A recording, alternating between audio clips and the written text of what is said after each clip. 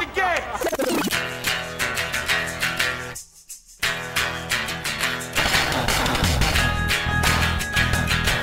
All right, let's do this. How are you, what the fuckers, what the fuck buddies, what the fucking ears, what the fuckaholics, what's happening? I'm Marc Maron. This is my show, my podcast, WTF. Welcome to it. Thank you for joining me. If you are new to the show, or if you're not, you've picked a hell of a day. My guest is the film director, William Friedkin, who I was ecstatic to talk to. I had made this guy was a mythic being in my head. I don't know when you saw The French Connection or The Exorcist. I don't know when you saw either of those movies, but when I saw the French Connection, I think I saw it when it opened. Somehow or another, maybe my parents took me to an R-rated movie. Would they have done that? Yes. I mean, I was 8 years old. Would they have done that instead of get a babysitter? Probably. I bet you they did, because I feel like I saw it when it came out and it scarred my brain. It was one of those sort of portals into a underworld, into a sort of grittiness that I was not supposed to see at 8. I guess maybe if I lived in that neighborhood, if I lived in New York or Queens, maybe that would have been my reality. But no, I think I was an 8-year-old kid living in New Jersey, or at that point, Alaska, Anchorage. But I saw it, and there were certain things that resonated with me that I could never get out of my brain. Gene Hackman being one of them. Just Gene Hackman as a force of nature. Oh my God. Changed my brain. Then The Exorcist, of course. For some reason, the stuff that stands out in my mind is not the puking, it's not the cussing. It's when she started talking like the priest's mom. That was haunting. Whole goddamn thing was haunting. But he, of course, directed Brink's Job, Cruising, Deal of the Century. I remember in 1985 when I was in college, very excited when To Live and Die in L.A. came out, because me and my buddy Devin were film heads, and we were very Friedkin-oriented. And more recently, he's directed a couple of Tracy Letts's plays, Bug and Killer Joe, which were pretty unruly, pretty amazing. There's quite a few movies here, but the one that always took this sort of, mythic presence in my head. Again, I'm going to throw that word around a bit. Mythic. William Friedkin. He was one of the fucking dirty 70s directors, man. Had the swagger. I just, I never knew what it'd be like to talk to him. I never thought I'd have an opportunity in my life to talk to him. But Sorcerer was always the film you heard about. The film that, cost all this money that people said was either self-indulgent or people didn't see it. Well, I saw it recently for the first time, and it's a great fucking movie. It's out on Blu-ray now. I believe, if I'm not mistaken, it's a movie based on The Wages of Fear, which is a French film, I believe. I didn't see it. I know some people are like, well, it's not as good as The Wages of Fear. Fine, I didn't see that. I saw Sorcerer with Roy Scheider, and it was fucking awesome. And that new print is just awesome. And I talked to William Friedkin a lot about that. But man, the first time I saw The French Connection, Jesus, I was nervous. This dude's, he's been around. He's done a lot of stuff. He never stops working. He directs operas now. But I'm telling you, man, if you're my age, even if you're not my age, if you were obsessed with that crew from the 70s, the guys that changed it all, that changed American film forever. I read that whatever that book is. What is it? Easy Riders and Raging Bulls. I mean, whether it's all on point or not, I don't know. But it'll give you some historical context to this idea that in the late 60s, the Hollywood infrastructure, the guys who were making movies, they were a lot of old guys that had been in place since the studio system. And they no longer knew what the hell Americans wanted to see or to watch. And the Vietnam War was starting and going on. And during this time, they were at a loss. They were at odds. A transition needed to happen, and they didn't know exactly how to do it. Now, I'm paraphrasing the whole historical idea of this book, and I might be wrong. But it's my understanding that there was a window of opportunity in the late 60s for a lot of young directors to do almost whatever the fuck they wanted because the older executives didn't know what the fuck to do. And that's where you get your George Lucas, your Spielberg, your Coppola, your Hal Ashby, Scorsese, your Friedkin, Bogdanovich, Bob Rafelson, even some Altman. Yeah, I would even argue that, Peckinpah, early Peckinpah, when he shifted out of making studio movies, those type of studio movies. But I would argue, listen to me, like anyone's calling me on this, but Friedkin was one of them. And I never knew his story. And it's kind of fascinating how he got a feel for a camera. And all these movies, the ones that I really remember seeing when I was younger, because my parents would let me see movies or they'd take me to the movies, was Five Easy Pieces or The Last Detail or Shampoo or Easy Rider, which I didn't love. There was a part in that movie, I liked a lot of it, but that commune part I could do without. But The French Connection, man. The French Connection. I watched it again recently, twice. Holds up. When you really think about that car chase and that character and the intensity of that character in that car chase, based on a true story, but Roy Scheider's in it and Gene Hackman, a young Gene Hackman. Fucking Gene Hackman, man. And I talked to Friedkin about that casting choice. I mean, nothing happens like you think it happens. We see these movies, they imprint themselves in our minds, and we think that that had to be the guy for the role. There was no other guy. In our mind, it's one. All the stories don't matter because you don't know them. You just see this movie and it's perfect, and you think like that had to happen exactly the way it happened without knowing how it actually happened. So getting the opportunity to talk to William Friedkin about how this stuff happened. I just watched his most recent films, Bug and Killer Joe, which were out there. But Tracy Letts, the playwright, he's out there. And they're great. But how do you sort of tap into, and I've talked to directors. I'd like to talk to more directors. They're really actually the hardest guests to get on here. And I love talking to them because as a film goer, like I said, you just take in these pieces of art and these films in their entirety as what they are, and you don't really realize the intelligence or struggles or vision that went into it necessarily. And a lot of times it's not, as I said, it's not what you think happened or what you would assume would have happened. But man, talking to Friedkin, what a trip. What a treat and a trip. So without further ado, since this is a long one, this is me and the master of filmmaking, Mr. William Friedkin, talking right here in this garage.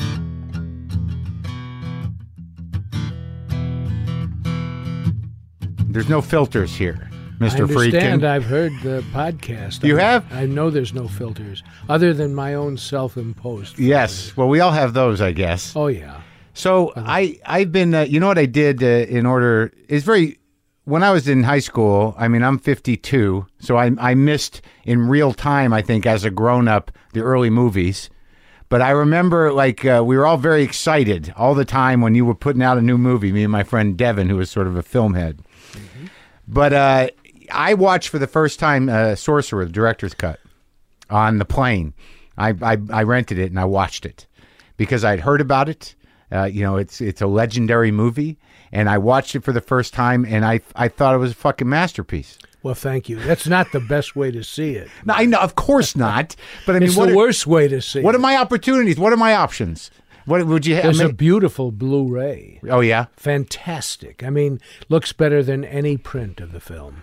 Well, I just wanted to get see it the best I can and see it, compared to French Connection, The Exorcist, and that tone you were getting back then, mm-hmm. and to feel what, because I'd only heard about, I think it's one of those movies where initially people didn't respond well, and then now people who are smart realize that they fucked up.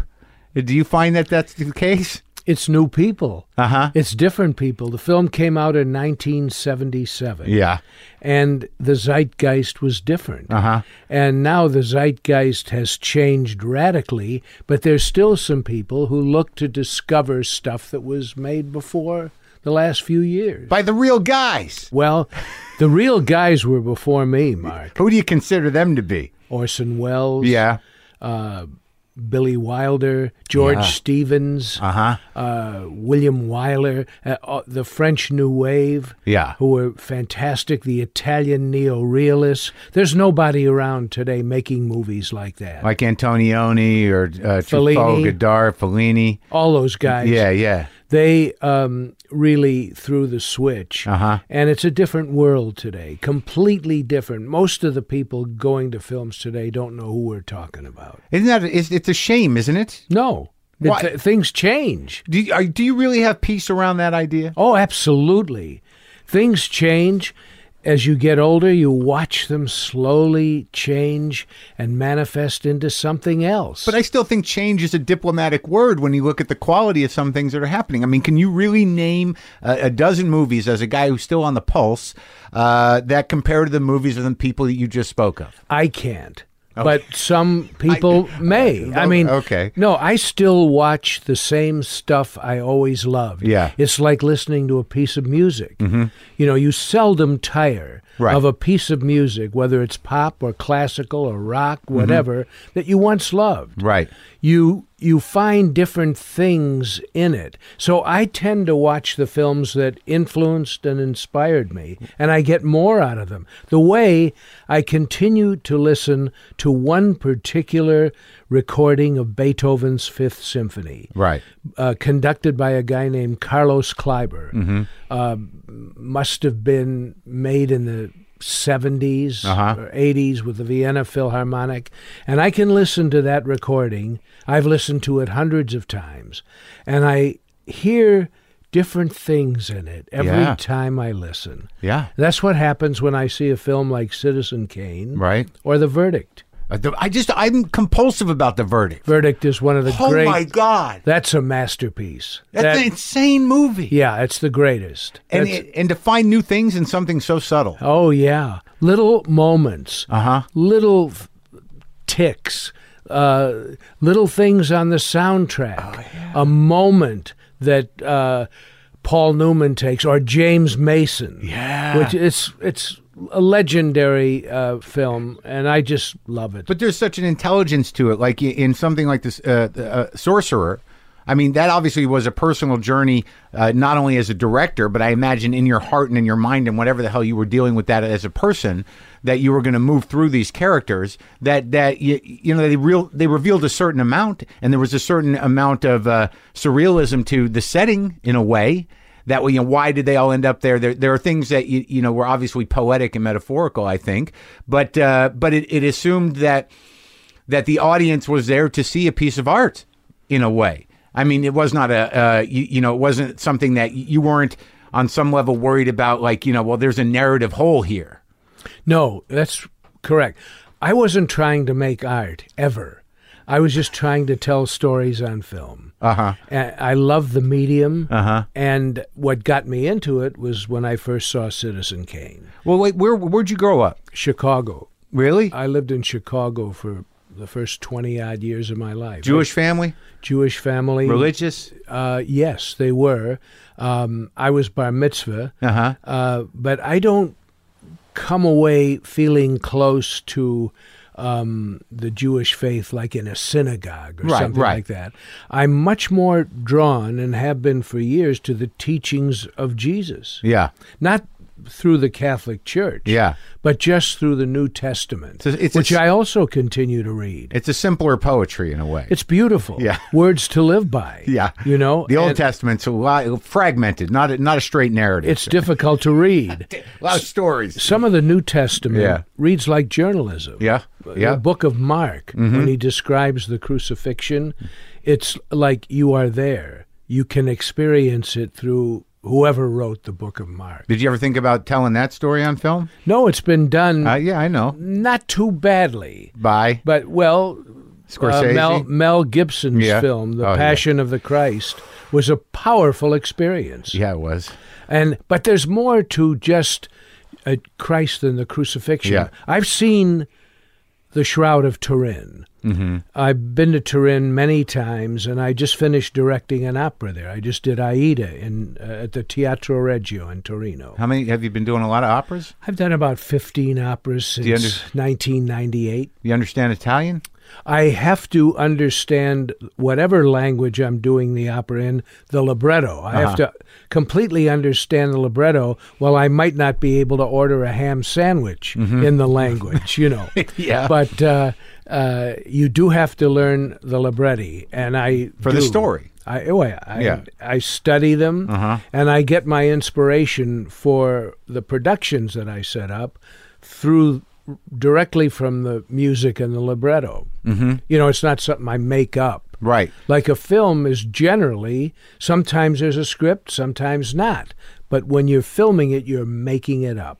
And you got shot by shot. Right. And each shot is different in a way. Like with an opera, I guess each performance is different, but once you get everything set in motion, you're hoping that outside of perhaps an amazing performance by the performers, that shit holds together. And that it's pretty well planned and rehearsed. Yeah. Whereas I don't rehearse a film. Well, that's why you get that raw feeling. I'm interested in cinema, in spontaneity.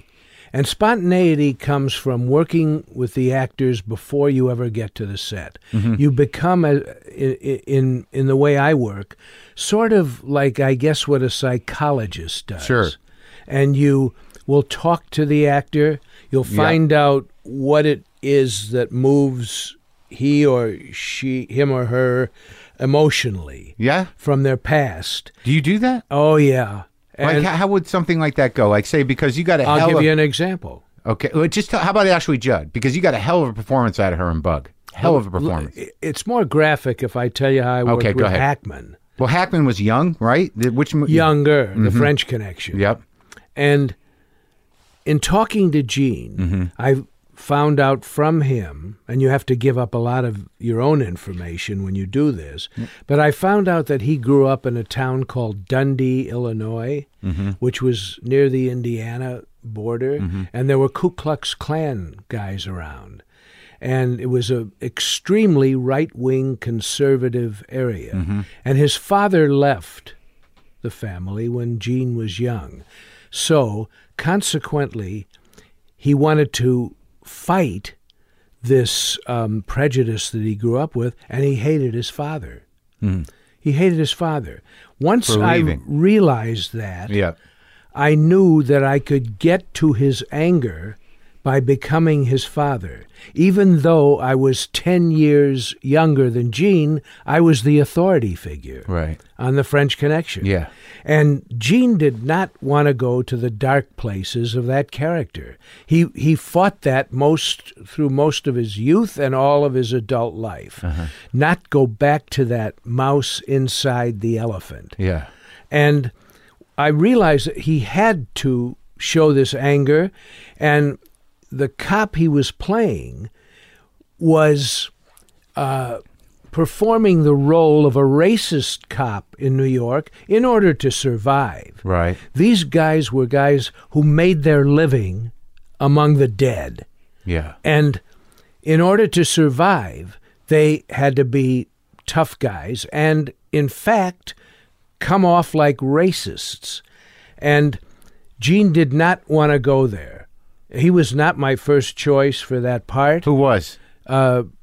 Jackie Gleason. The Really? studio would not go with Gleason. And then I wanted Peter Boyle, who had just made a film called Joe. Yeah. And I found out that by treating Gene harshly, in fact cruelly, on the set, I could get to his anger. And a lot of what motivated that character was the appearance of anger. He had to appear to be very angry. Yeah. In fact, the guy was not really a tough guy, Eddie Egan, the character that Gene... Who's also in the film. He's in the film. But he was very vulnerable. But to survive and to make these busts and not get killed, he had to be a tough guy. And that meant push people around and use the N-word. Yeah. All the time. Yeah. And Gene didn't want to do that. Yeah. The first day of shooting, I shot the interrogation of the young black kid who these two cops pick up in a bar, chase. They sort of rough him up. Good cop, bad cop. It's probably one of the first times that you really saw that. Yeah. And they ask him questions that are unanswerable. Yeah. So he tends to answer the questions he's more comfortable with. Yeah. Like, did you pass that nickel bag to that guy in there? Or did you ever pick your feet in Poughkeepsie? And we did 37 takes of that. Holy shit. Gene couldn't get to it. Yeah. And then I realized, and I used what I had learned in discussions with him, that he absolutely hated authority. Yeah. And he didn't like acting that much, although he became one of the greatest film actors ever. Unbelievable, yeah. But we had a lot of problems on that worked themselves out on the set because we were on the same page in understanding each other. Well, now, if he were to tell the same story, would he say, well, what Bill was doing was he was putting me in a position to be angry at him, or would he have said, like, he was a pain in the ass to work with. He drove me nuts. I got pissed off at him. Here's what he has said, and you can look it up. It's on the Blu-ray of The French Connection. On one edition of it, there's interviews with everybody, and Gene says, after the first day of shooting, I wanted to quit. Yeah. Because I wasn't getting it. And Bill Friedkin didn't let me quit. Yeah. He held me in there. He kept me in there. I'm forever grateful to him. Now, do you watch that film occasionally? Only rarely, like if I go to a screening of it, and I haven't seen it for a while, and I have to talk about it. And what do you feel when you watch it? Does it take you anywhere? I think it's pretty well made. Yeah. It's not bad. I can't say that about everything. But I've seen a few of my films, and I honestly think, where the hell did that come from? In a bad way or a good way? Good way. Yeah.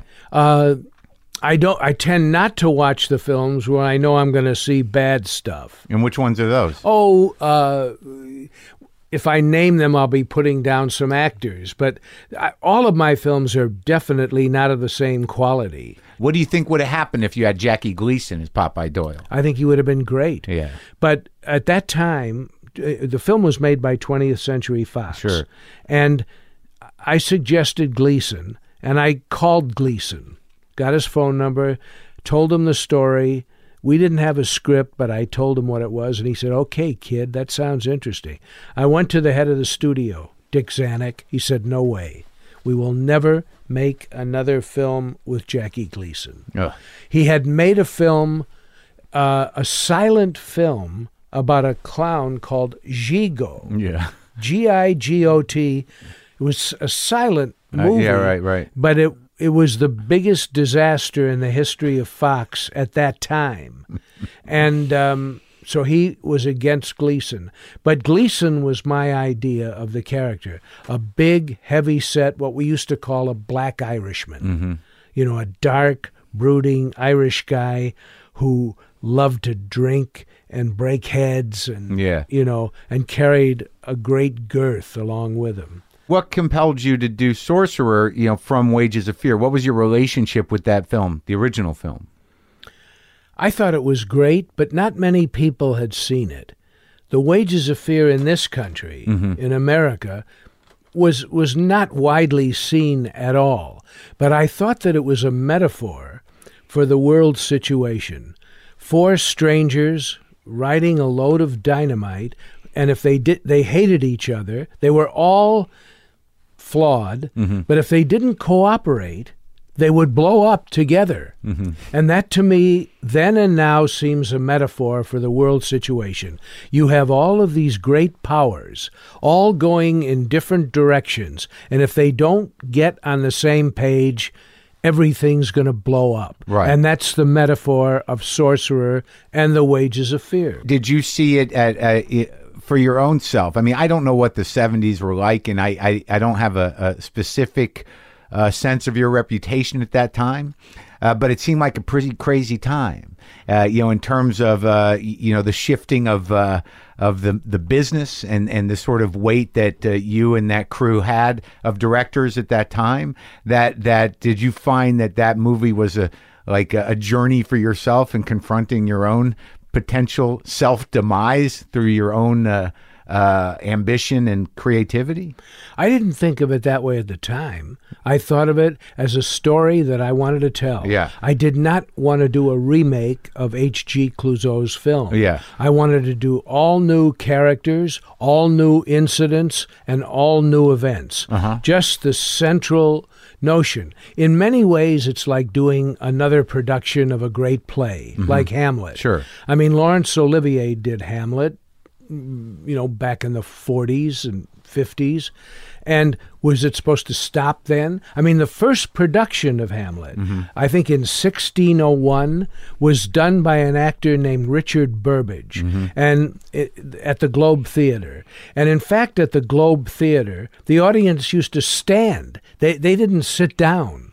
They stood, they ate roast beef, they ate chicken stuff, and they talked to the stage. And when Richard Burbage played the death scene in Hamlet, he was cheered, and the audience yelled out, "Die again, Burbage, die again." He played the death scene 3 times. Now, there were no critics around to say this was great or Burbage was terrible. Nothing. There was just this play. And if there had not been the first folio of Shakespeare that came along some, I guess, 50 or 75 years later, you wouldn't have Hamlet. But every production of Hamlet is different. Yeah. And Sorcerer is different, but inspired by The Wages of Fear. But can you see yourself, like where you sit now with your life experience, all that you've done? When you look back at that time shooting in those jungles, I mean, do you know that guy still? Yeah, I'm not all that different. I would not take the same risks now because I put people's lives in danger on a number of the films I did. Did you know you were doing it? I didn't care.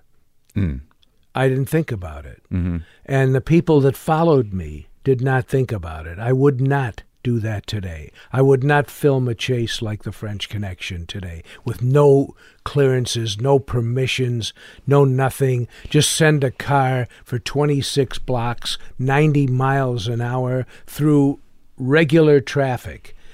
No, I wouldn't do that today. I don't think they would let you do that today. Well, they didn't want to let me do that then, but I had all these cops around me. Yeah. And with their badges, they were off-duty cops, and they were with me when I shot the chase in case we got busted. So they were watching your back. Yeah. But today, no one should do that today. There have been guys who have taken similar chances in recent years, and people got killed. Yeah. And it's only by the grace of God that nobody got hurt or killed on a film like The French Connection. And that was the farthest thing from my mind. I felt that I was bulletproof, and I felt that the people around me were not going to be hurt or injured. You were conscious of that? Like there was a mania to it almost? I felt that what I did was the only possible way to do it. I couldn't get permission to do something like that. Who would give you permission? To go 90 miles an hour for 26 blocks through traffic. The only thing we had was a gumball on top of the car that Hackman and the stuntman drove. So you couldn't see the gumball when we were inside the car, and we took it off when we were shooting exteriors. Oh, my God. But you had, a screaming siren as I was blowing through traffic. Yeah. That stuff is all real. Now, today, they do just as good, if not better, on a computer. Do you think that really? Yeah, I do, and the audience does, too. The audience doesn't mind that these effects are computer-generated images. But I think that there's been some new neural pathways created for that expectation. Like I think that you can do a lot more with a computer, but I think you innately know that it's not real. And you watch The French Connection, and there's a grittiness to it where you're like, holy shit. But it's still not real, Marc. It's a movie. No, but you just told me people's lives were at stake. Yeah, and that's not a good thing. I get that, but it's on film. It is on film, and I don't boast about it. I think The French Connection is a damn well-made film, and people's lives were in danger, including my own. Yeah. And I frankly didn't give a damn. Yeah. I mean, I don't mean I devalued human lives. I never thought about it. You were caught up in your process. We're going to do this. Yeah. This way. Did you fight for it? There was nobody to resist me. See, that's the freedom I'm talking about. Yeah, we were there alone. Yeah. This was, like being castaways. Well, let's talk a little bit about that. Like, because I know, like, there's something comes into my mind. Nicholson, I think one time Nicholson was, talking. I think it was one of the last times I think he went to the Golden Globes. I don't remember what it was, but he was reflecting about when he started acting, when your generation of filmmakers started to really, take over Hollywood, that there was this crossover for a while there between, your generation and old Hollywood. Like, everyone was sort of around. So you got to spend time with the filmmakers that you respected and admired, and it was all part of the same community. Now, who were you able to sort of, like, when you were coming up and you were starting to, when you made French Connection, I imagine that gave you a lot of access to. Yeah. So who did you seek out, and what did you learn from the generation before you? My closest friends from the golden era of Hollywood were Billy Wilder, Richard Brooks, Bud Yorkin, who was a great television director who created All in the Family. Right, with Norman, right? With Norman Lear, and a number of other people like that. But the names that come to mind right away are Wilder. And I used to have a hamburger with Billy 3-4 days a week at the old Johnny Rockets in Beverly Hills. Sure. I'll tell you a funny anecdote about Billy being in Billy's apartment. And Billy had Giacometti's and Brock's and Picasso's and great artworks. He also had on one of his walls a little framed postcard-like object. It was framed on the wall next to a Brock. And I looked at it, and I said, Billy, what the hell is this? And he said, this was one of the cards that they passed out when they had the first preview of the film Ninotchka with Greta Garbo that Billy wrote and Ernst Lubitsch directed. And the habit then was when Lubitsch, when they'd finished looking at a preview, they were in a limousine going from Pasadena back home. Lubitsch would sit in the back of the car with Billy, and he'd flip through these cards that the audience used to fill out. And he stopped at one card and burst into laughter. And Billy said, what is that? And Lubitsch handed it to him, and that's the card that's framed on his wall. And this is for the film Ninotchka, which is really a work of art. The card says, this is the funniest film I ever seen. This film is so funny, I peed in my girlfriend's hand. And he framed that. And, when I was a kid and I went to previews in Chicago, I used to fill out all kinds of crazy shit. I'd say, they'd say, what did you think of this film? This film stunk. It was terrible. Just to rat fuck the guys who made it. But I guess that card was sincere. It was so funny, he peed in his girlfriend's hand. He did. And Billy Wilder loved that. Oh, yeah. But Billy was great. Richard Brooks, very interesting, deep, intelligent guy, made Looking for Mr. Goodbar and In Cold Blood. Right. A lot of great films. I knew John Huston. Oh, how was that? Who had made one of my all-time favorites, which I still watch. Which I one? may go home and watch it today again. Which one? The Treasure of the Sierra Madre. Yeah. Which is boss. Crazy, right, that movie? Nothing like it today. It's great. See, there you go. Nothing like it today. In my view. But, there are people listening to this podcast who can't wait to see the next spandex movie. Where guys wear spandex and fly around and save the world. Okay. That's what the theater is today. The best platform for films today is the digital platform. Places like Netflix and FX and HBO. Not the theaters. For me. Well, let's go back. So you're in Chicago and you see Orson Welles' Citizen Kane. Or when did you see that? What did you do when you were a kid? You got brothers and sisters? No, I was an only child. We lived in a one-room apartment in Chicago, no larger than this garage, which I guess is about 15 feet by 10 feet, something like that. The three of you. And that was my mother and father and me. We had a little burner, not a kitchen, one bathroom. Wow. They had a bed that came out of the wall, and I had a cot. Right. And I never knew we were poor because everyone else around me lived the same way. And my dad never made more than $50 a week. What'd he do?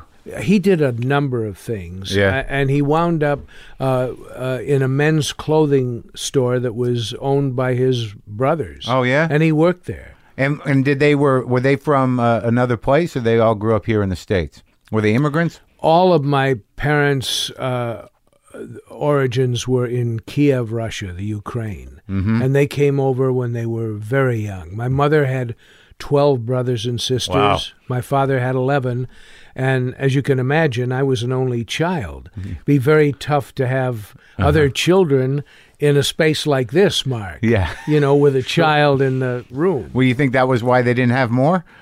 Undoubtedly. Yeah. I mean, I was unaware of anything to do with their sex life. And you would know. I mean, I would have to know. I mean, you know, I crashed there, and so did they. Yeah.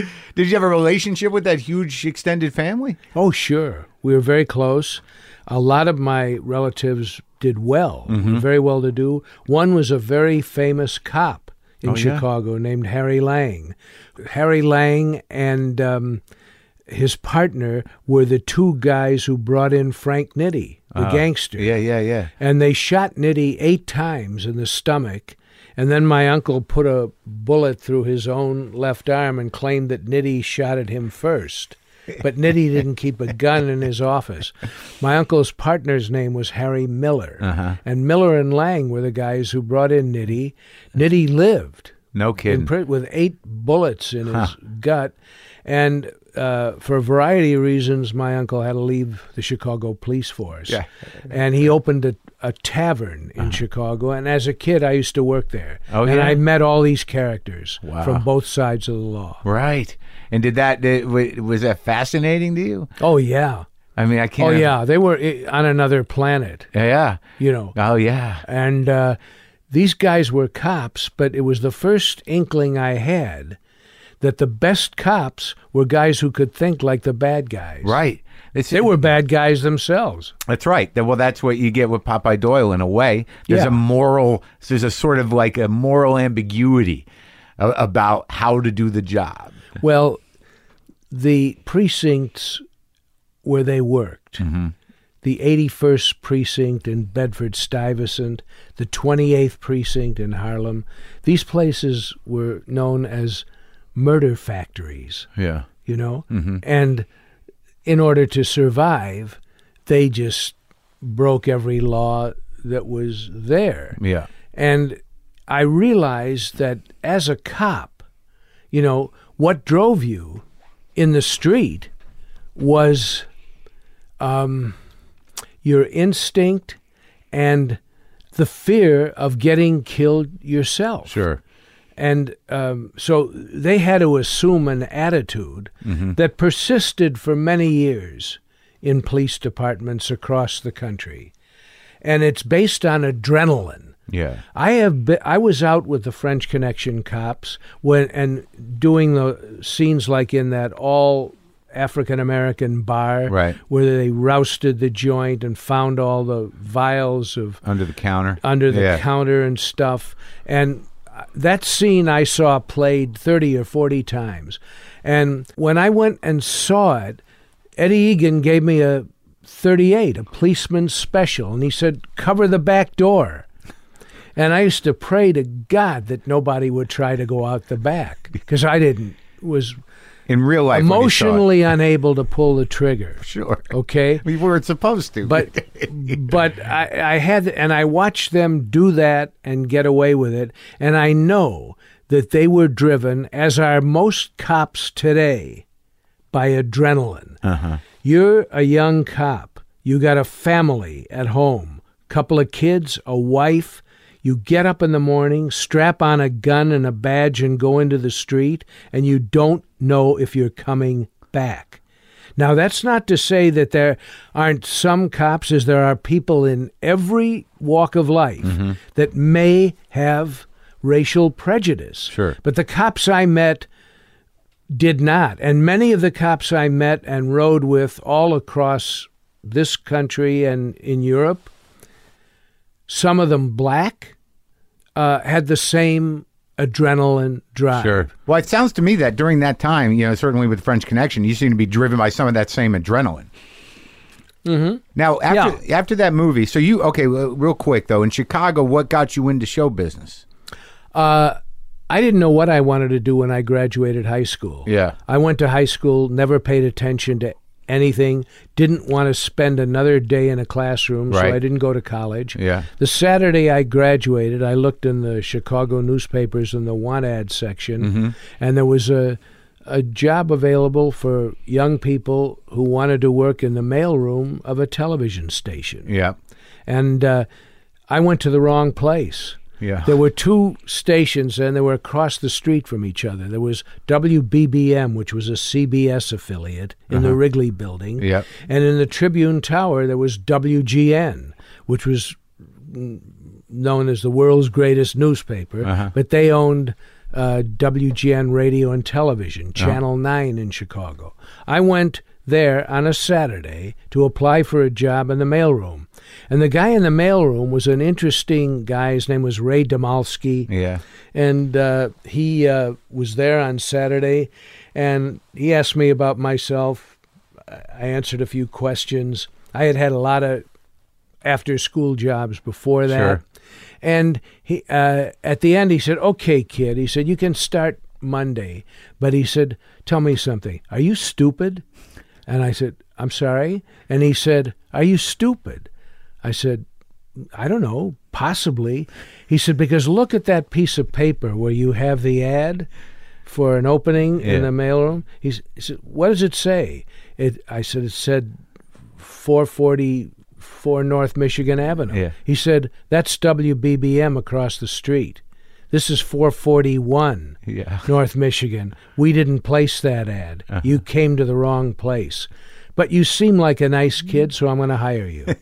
And that's how most people came up in the business then. Yeah. There were no film schools. There were no television schools. Television was new. You took an entry-level job in the mailroom or as an usher, and you worked your way up. What year's that? In my case, it was about 1956. Yeah. So television is pretty new. Oh, it was very new. It was a miracle in people's home. You have no idea. None of your listeners have any idea what it's like to see an image in your house. We used to wake up at like 6 in the morning just to see the profile of a buffalo Indian, which was the only thing showing on a TV screen, and you used to tune your screen to that image of it was a drawing of a buffalo Indian, like what used to be on the nickel. Right. And you would focus on that. Yeah. But we would just sit there and look at this. We couldn't believe there was an image. It didn't move. Right. It didn't do anything. Right. But there was an image in our home. It was a miracle. Yeah. It was magic. Yeah. I guess like the ancients, when something happened that was out of the ordinary, thought it was a miracle. Sure. To me, television was a miracle. And you remember radio. Radio was no-inch television. Right. But I remember dramatic radio. Yeah. And that's the thing that influenced me most as a filmmaker. Really? Dramatic radio. The storytelling. Yes, and with sound. Yeah. The use of sound effects and music and the human voice to tell a story. And a lot of those things creeped me out. Oh, yeah. There were amazing radio dramas then on shows called Suspense and Inner Sanctum and Orson Welles played War of the World? The Shadow. Oh, yeah. I was too young for the War of the Worlds broadcast. I heard it much later. Yeah. And I think it's probably exaggerated on the effect that it had. Sure. Because that show had a very small audience compared to Edgar Bergen and Charlie McCarthy. Yeah. Who was Edgar Bergen was a ventriloquist, which was weird. Right. Mortimer Snerd, too, right? Mortimer Snerd and Charlie McCarthy did the voices. Yeah. But when you saw him on television, he was a terrible ventriloquist. His lips were moving while Charlie's were. I guess that's the one downside of television. You saw that Edgar Bergen stunk. As a ventriloquist, but the characters and the dialogue were great. So television was like mind-blowing. Oh, yeah. It was a miracle in everyone's home. And we could afford a television set, which was about as big as this computer you have in front of you. What shows you remember? Studio One and Playhouse 90. Right. These were the shows that grabbed me. Playhouse 90 was done live in several sound stages in what was then called Television City at CBS on Fairfax. Still there. Yeah. And they did all these live shows with live cameras everywhere, and they were some of the greatest things I've ever seen. They were directed by people like John Frankenheimer, Sidney Lumet, Franklin Schaffner, the guys who became the great film directors of the 70s. Yeah. The generation that had just preceded mine. So when did you start directing? But I was about 18 years old. Directing local television? In the studio? Yeah, it was all Well, I occasionally did remotes, like an auto show where I had 5 cameras, and you'd have a live camera, and there would be livestock or something walking around at the International Amphitheater while there was an auto show, and a cow would walk in front of the camera, take a dump, no way to cut around it, there it is, the glories of live TV. But most of the stuff I did was in the studio. I did every kind of show, cooking shows, news programs, interview shows. I was the floor manager on a show called They Stand Accused, which was a live courtroom drama that came on just before the Jackie Gleason show on the old Dumont network, which is now gone. But it's interesting that the things you're saying are still on TV. The archetypes and the standards were set. Cooking shows, live court shows, remotes from places. I mean, they're still staples. They are. They're still on, but then they were pretty much the only thing that was on. So now you have hundreds of things to choose from. So when did you start? There were only 3 networks then. I know, it's a smaller. And a bunch of local stations. Yeah. Do you miss that time? No. No, that's what got me started, though. Yeah. So how did you make it out here? I mean, when did you come? What compelled you towards the films? In that period, I think it was around 1956. Yeah. Somebody told me that there was a great film playing at an art house on the near North Side called the Surf Theater. And the film was called Citizen Kane. Yeah. I knew nothing about it. Before Citizen Kane, I just used to go to films as a kid on Saturday afternoon and see the Three Stooges and a cartoon and a newsreel and a couple of funky shorts and stuff. And, it was a place for kids to go for a quarter on a Saturday afternoon. Somebody said, you should see this film called Citizen Kane, which it was originally came out in 1941. And this was 15 years later. I went to see this film, and I was captivated. I stayed in the theater all day. I went to the first show, which was a noon show, and I watched it until the 10 o'clock show and left at midnight. Yeah. And I came out of there thinking, I don't know what in the hell this is, but whatever it is, that's what I want to do. But I was in live television. Yeah. And then a strange thing happened. I hate going to parties, still to this day. I like to see and talk to people in small groups or one-on-one, but I don't like gigantic parties. There was a woman in Chicago, very wealthy, social woman who loved and supported the arts, and she produced a few programs at the TV station where I worked. Yeah. And she used to try and get me to come to her parties on Friday night. And you're like 25 now or what? Less. Yeah. And she lived in what was known as the Gold Coast area of Chicago, the near North Side. She lived in a mansion. And on a Friday night, she had people from all walks of life. Lenny Bruce used to go there. and Oscar Brown Jr.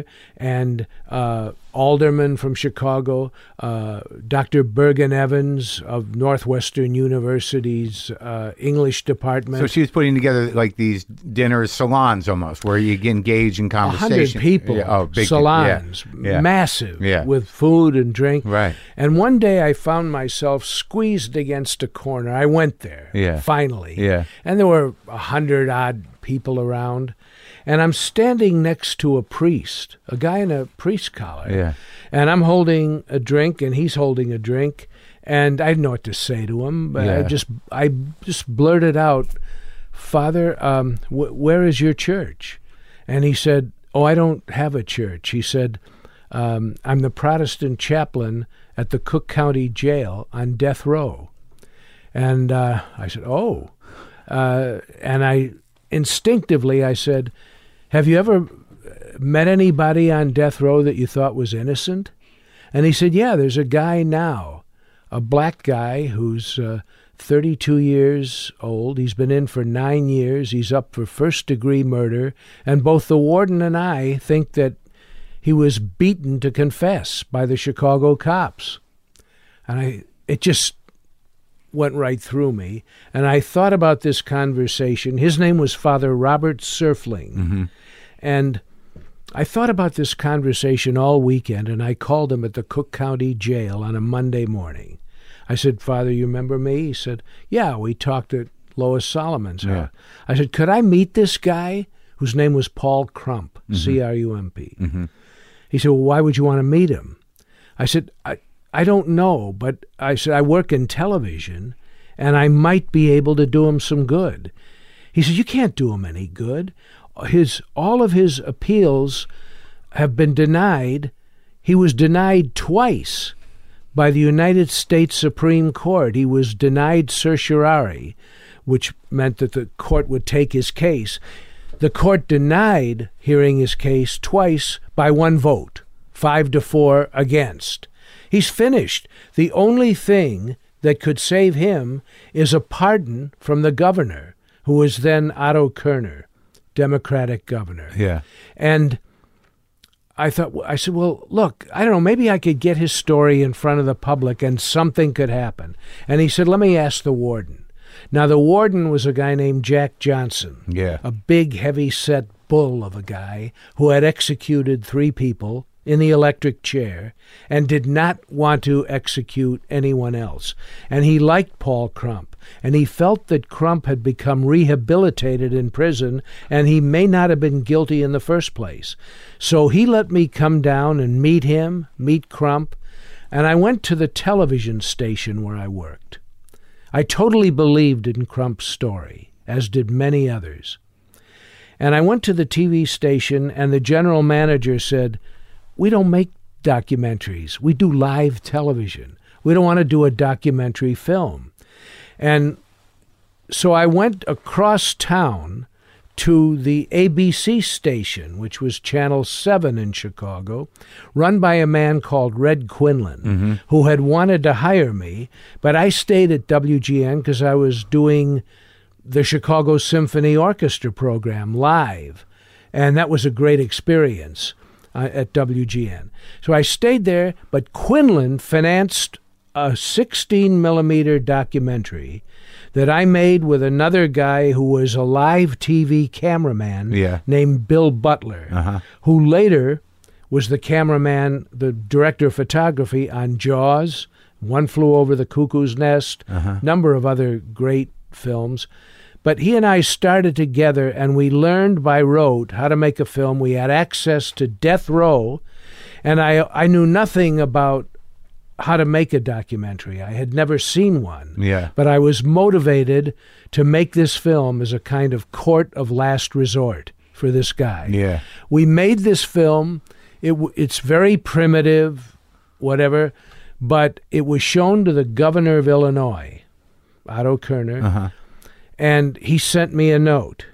And the note said, "I've seen your documentary, and though my parole and pardon board has voted 2-1 to send Mr. Crump to the electric chair, I'm going to pardon him to life imprisonment without the possibility of parole.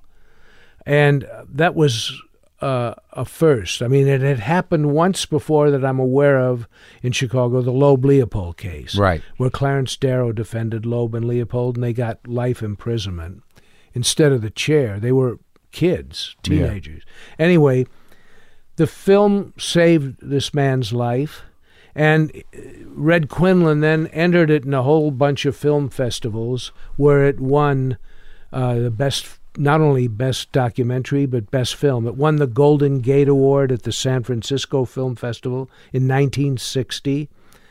Has that thing been re-released? It's been re-released. It's out there. What's it called? The People versus Paul Crump. But it saved this gentleman's life, and I thought, my God, the power of film. Right.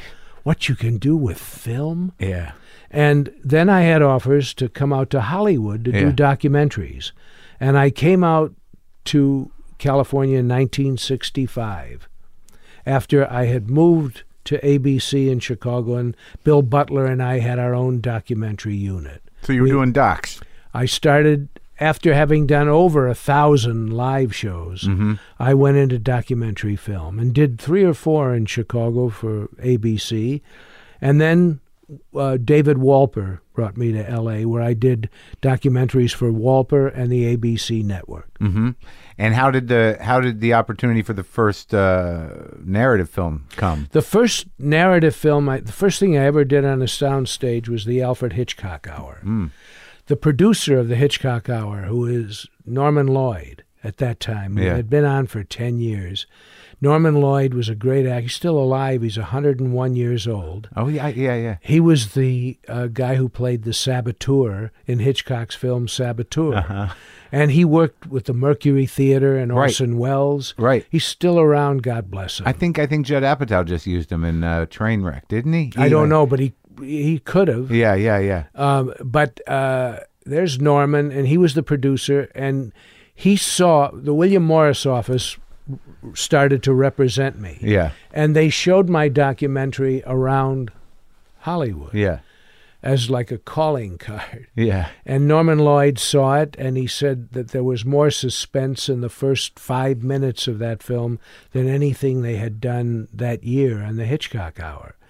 And I went to meet with him, and he gave me a script that was written by James Bridges, who later became a fine screenwriter, Urban Cowboy, and a number of other. I think he wrote The China Syndrome. Oh, right, yeah. And but he had written the script for the Hitchcock Hour, and it was starring John Gavin, who was in Psycho. Yeah. Norman said, look, I have to let John Gavin see your film, and he has approval of who's going to direct it. And if he had said no, I probably wouldn't have a career. Yeah.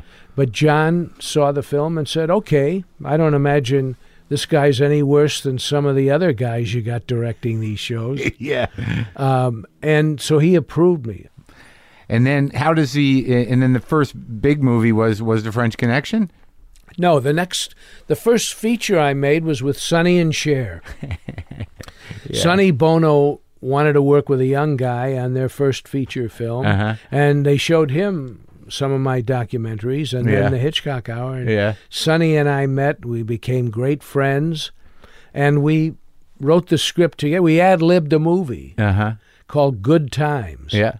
And it was just a joy to work with them. Yeah. And the film did well. It was made for nothing, and the producer sold it to Columbia for, I think, $5 million, which was not chump change in those days. Sure. And they were a big act at that time? They were big. They had all kinds of number one songs. Right. I Got You, Babe. Yeah. The Beat Goes On. Yeah. Better Sit Down, Kids. Sonny was one of the few geniuses I've ever met. Yeah? He couldn't read a note of music. All the music was in his head. Started with Phil Spector, I think. He was a gopher for Phil Spector. Yeah. And did you guys remain friends throughout his life? Till he died in a ski accident in Aspen. Yeah. And I occasionally still see Cher. Oh, yeah? And I've gone to a lot of her shows in Vegas. But, I don't know where she lives now. We're in different worlds. But we were close for many years after. So through the Sonny and Cher and through the stuff you were doing, you were offered The French Connection? No. The next thing I did was a film of Harold Pinter's play, The Birthday Party. You're right. Which I saw when I was much younger in San Francisco, and it mesmerized me, as did Citizen Kane, the movie. Pinter's play, The Birthday Party, was just an incredible piece of work. It's heavy, right? Well, yeah, it's called a comedy of menace, but there's more menace than comedy. And was that your first experience with really, taking a piece of theater and trying to imagine it as film? Well, I was, as I say, really moved by it. And they came to me, a company called Palomar Pictures, which was owned by the ABC television network. They said, what would you like to do? And I said, The Birthday Party. I called Harold Pinter. I got his phone number in England. We spoke, and he didn't know who the hell I was. But I guess something I said intrigued him. Right. And I went to England to meet with him, and we met for 2 or 3 days at his house. And he said, okay, let's do it. And he wrote the screenplay, and I spent a year with Pinter where I learned pretty much everything I know about drama. He was incredible. As you know, he's won the Nobel Prize for Literature toward the end of his life. And he's probably the most fascinating man I've ever met, and I learned so much from him. What are some of the things that you carry with you that haven't just become second nature about drama that stand out in your head from him? Well, in Pinter's style, which is not a style that I totally adopted, every single word, every comma, every period had meaning. There was no throwaway dialogue. Every single he wrote pauses word, in, right? He wrote in the pauses, and a long pause was different from a short pause, and he made it a practice never to explain the meanings of his work. If you didn't get it, the hell with you. Yeah. He got it.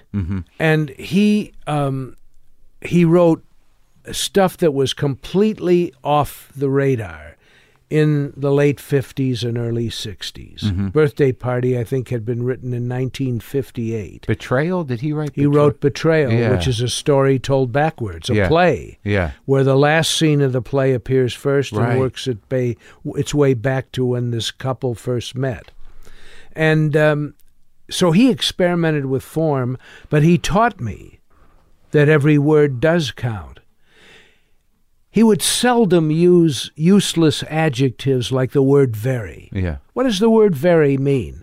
If I say to you, I like you very much, does that give any indication of how much I like you? No. Very much. What is very? This water is very good, or not very good, or whatever you might say. There are certain words that carry no meaning. Like interesting. Interesting is the worst thing you could say about somebody's movie or podcast. If somebody says this podcast is interesting, it's an abject failure. It's the worst thing you could say, because all of the arts are created for a purpose, which is to draw out an emotional response from the listener or the viewer. That's all. Not to be interesting. Who in the hell wants interesting? But Pinter's work was gripping and involving. There was not a wasted sentence, a wasted word, or a wasted comma. And that impressed me very much to this day. And in writing my autobiography. I actually made a pass on my autobiography where I took out every time I used the word very. As a meaningless word. Did you leave him out? Took him out. I did one pass of the book, which is a pretty thick book, and took out the word very. But Pinter also, when he came to the rehearsals of the Birthday Party, and the actors would say, Harold, what does this mean, or what does that mean? He would say, I have no idea what it means or why it's there. You have to figure that out for yourself. Now, there are many actors that work today from like backstory. Harold provided no backstory. Like, how were these two people who are in conflict with one another? How were they when they were children? How did this guy feel about his parents? He doesn't care about any of that crap. I'll give you an example of how I've used that in a film. I made a film called The Hunted with Tommy Lee Jones and Benicio del Toro. And this is how Tommy Lee Jones works. If he's cast right, you never talk to him about meaning or backstory or even what's going in front of the camera. You will just sit with him. He knows all of that. That's why he's agreed to take the role. Right. So all I do is I say, Tommy, you come in that door, you walk over here, you sit down, you talk to this guy over here, then you get up, you look out the window over there, then you come back, sit down, you take a drink of water, say something to him, then you leave. Yeah. I just give him the action. He says, let me see if I got this right. I come in that door over there. I sit down over there. I talk to this guy over here. I get up and look out the window, come back, sit down, say a line to him, take a sip of water, get up and leave. I said, that's right. He's okay. I'm ready. And he shoot it, one take, done. Yeah. With Benicio del Toro, in the same scene, in the same movie, you come in that. Why do I come in the door? What if you discovered me lying on the floor?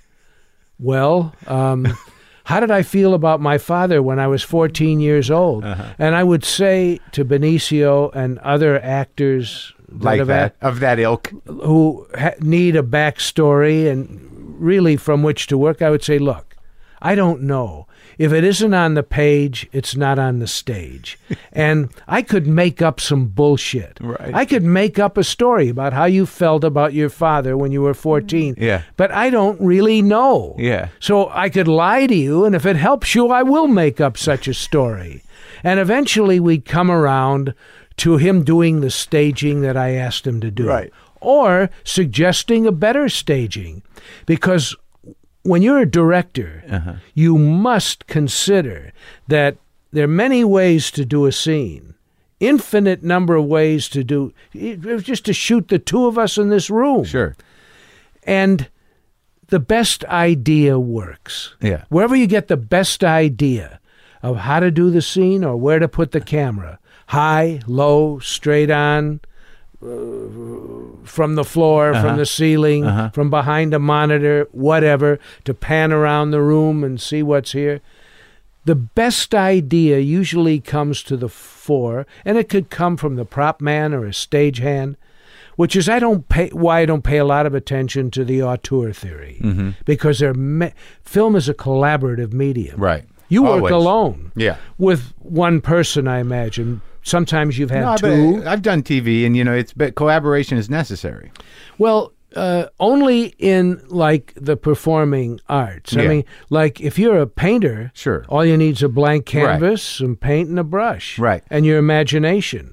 Photographer, the same. Yeah. If you're a writer, you just need a pencil, right, a typewriter, or a computer. Sure. And you work alone from your imagination. A composer works the same way. Right. But in any of the performing arts, you work with many people. Orson Welles once called the equipment that is used in the making of a film a 1-ton pencil. It's actually about a 20-ton pencil. Yeah.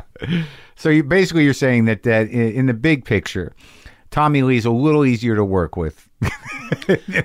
It's different because these backstories, which Pinter never dealt with, he would ridicule them. But these backstories are meaningless. I mean, an actor, to produce an emotion, ordinarily does work from something called sense memory. Yeah, but it's their business. You remember what frightened you made you happy or made you fall in love when you were much younger, and you utilize that experience to produce an emotion as another character. Let's get to The Exorcist. So you win Best Picture, you win Best Director, you have French Connection. It's sort of you're a made guy. We didn't really talk about how the French Connection happened. How'd that happen? everything happens by luck or accident. And everyone turned it down. Every studio turned it down for 2 years. Really? And I actually was on the unemployment line. I hadn't done anything for 2 years. I had just finished The Boys in the Band 2 years before. But I wasn't working. And finally, one day, Dick Zanuck called and said, look, I don't know what the hell this thing is you guys are trying to do. I'm sort of intrigued by it. If you can make it for $1.5 million, go ahead. You better make it soon because I'm going to be fired out of here in 6 months. And he was. But he greenlit the film. We had a budget of $3 million, but we anticipated having a star like Paul Newman, right, who was getting the top salary then, which was $500,000 a picture. Yeah. Today it's chump change. Yeah, of course. For a movie star. Yeah. But it wasn't then. And Dick Zanuck said, you don't need a movie star. Just get the right actor in this thing. Yeah. And I remember saying to him, would you go with a non-actor who was right? He said, well, like who? Who are you talking about? I said, you ever hear of a journalist in New York called Jimmy Breslin? He said, yeah, I love Breslin's writing style. He wrote a lot like Damon Runyon. Yeah. I said, I know Jimmy Breslin. He's a good friend of mine. Let me go back and audition him and see how he did. I had hired Scheider. Yeah. And I hire people based on instinct. Yeah. I don't read them. Right. If I thought you were right for a part, I wouldn't ask you to read it and audition. Yeah. And this, with Roy Scheider, he walked into my casting director, who was not a casting director. He was a film and theater critic for the Village Voice in New York. He knew every actor in the country, and he discovered Whoopi Goldberg and a lot of people. And one day he brought Roy Scheider into my office, and Roy sat down opposite me as I'm sitting opposite you. Yeah. And I said, how you doing, Roy? He said, oh, great. I said, what are you doing now? He had never shot a film. Yeah. He said, I'm in an off-Broadway play by Jean Genet. And I said, well, what kind of part do you play? I knew instantly he was the guy. Yeah. And he said, I play a cigar-smoking nun. I said, oh, yeah? He said, yeah. I said, okay, you got the part. He said, what? Did you want me to read something? I read something. There's nothing to read. Yeah. These guys just run after guys. They chase guys. Get your hands up. Stop. Hey, you. You ever pick your feet in Poughkeepsie? Yeah. There's nothing to read. Yeah. You are right for this part, and I hired him. Mm-hmm. And then I had him rehearse with Jimmy Breslin. And the first day of rehearsal, Breslin was great. It was all improvisation. Mm-hmm. He was wonderful. And he improvised scenes with Scheider. Yeah. And I had the young African-American actor, Alan Weeks. And we would improvise scenes outdoors. And the second day, Breslin would forget what he did the first day. On the third day, he showed up drunk. The fourth day, which was a Thursday, didn't show up at all. Right. And on Friday, I knew I had to fire him because it wasn't going to work. He came in very contrite, but he said to me, he was a good friend, so I didn't know quite how to fire him, but he said to me, I'm sorry I was drunk and all this, and he said, isn't there a car chase in this movie? I said, yeah. He said, well, I got to tell you. He said, I promised my mother on her deathbed I would never drive a car, so I don't know how to drive. I said, you're fired. And that's how he got out. Hackman was not even on our radar. And where'd he come from? Well, he was suggested by his agent. Yeah. We met with him, the producer and I. I wasn't convinced. He had never done a leading role either, but he was a good supporting actor. He had been in Bonnie and Clyde. Yeah. Played Warren Beatty's brother. Yep. Good in a number of things as a supporting actor, but I didn't see him as this dark Irishman. Yeah. And but he was the last man standing, the last guy, and Zanuck was going to get fired, and so we had to go. And it worked out. By the grace of God. Not my genius. Yeah. Believe me. And you were capturing it like immediately with that documentary style, so you got all that life. no second takes. Yeah. There are no second takes in life, Mark. Is that true? Try it sometime. Try to do a retake on when you were 15 years old. I feel okay. I don't think there's too many things I need to retake. You? I would if I could, but I can't. So what the hell? What would you change? Or as you say, what the fuck? Yeah. Right? Yeah. No, what can you do? No. Change? No, but, the Robert Frost poem about the road not taken. Yeah. You walking in a forest, and there's a path that breaks left and another that breaks right, and the decision you make right there to take that path is what leads you to the rest of your life. And why did you make that decision then? Who in the hell knows? You know the great story, The Lady and the Tiger? Mm-mm. You do? No. Oh, when I was a kid I read it. About some guy in ancient Rome who falls in love with the daughter of one of the Caesars, one of the kings, and the king says, okay, I'm going to put you into the arena where the Christians are thrown with the lions, and there'll be 2 doors. Out of one door will come a man-eating lion, if you choose that door, and out of the other door will come my daughter, and if you choose the right door, you'll have my daughter, and if you choose the wrong door, your memory. Yeah. And the story never reveals what door this guy took. That captured my imagination, although I read almost nothing when I was in high school. Yeah. But that story captured my imagination. Every door we take is the lady or the tiger. Yeah, sometimes both. I guess so. I had to think about that. I hate blank air, but, sometimes you hit me with something I have to think about. Sometimes both. Yeah. Yes, indeed. Indeed. Oh, yes. Yeah. But who the hell knows? I'm sure that, when you started and wanted to be a stand-up comic, there probably wasn't such a thing as a podcast. No, there was not. Yeah, sometimes desperation yields the most amazing things. When you're up against the wall and you got nothing but a tunnel of darkness looking at you, you can't give up. You open a door. Yeah, you got to open a door. You can't go back. There was a time when if somebody said to you, I'd like you to do a podcast, you say, what the hell is that? Yeah, exactly. Of course. Pod? What pod? Or even talking to people. I never saw myself talking to people.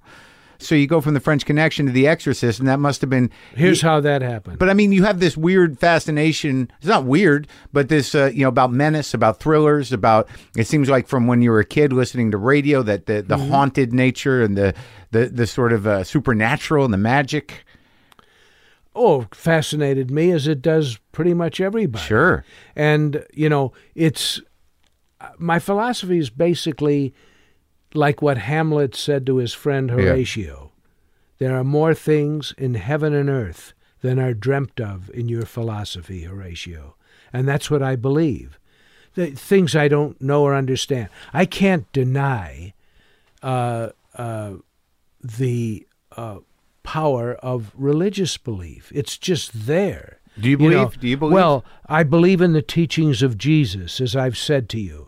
There are a number of things that don't filter through my consciousness easily, but the mystery of faith is something that you have to pay attention to. For example, you take Jesus, a guy walking in the desert and in the diaspora over 2,000 years ago with a robe and sandals.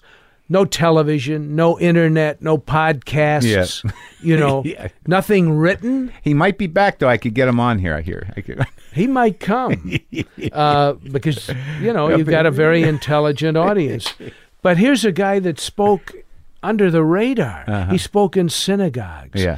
He didn't come to start a new religion. Yeah. In fact, he's written about in 2 histories of first century Jerusalem. One by Philo, another by a guy called Flavius Josephus, who was a Jewish historian of first century Jerusalem. And all he wrote about Jesus was there was this man called Jesus Christ. He went among the people.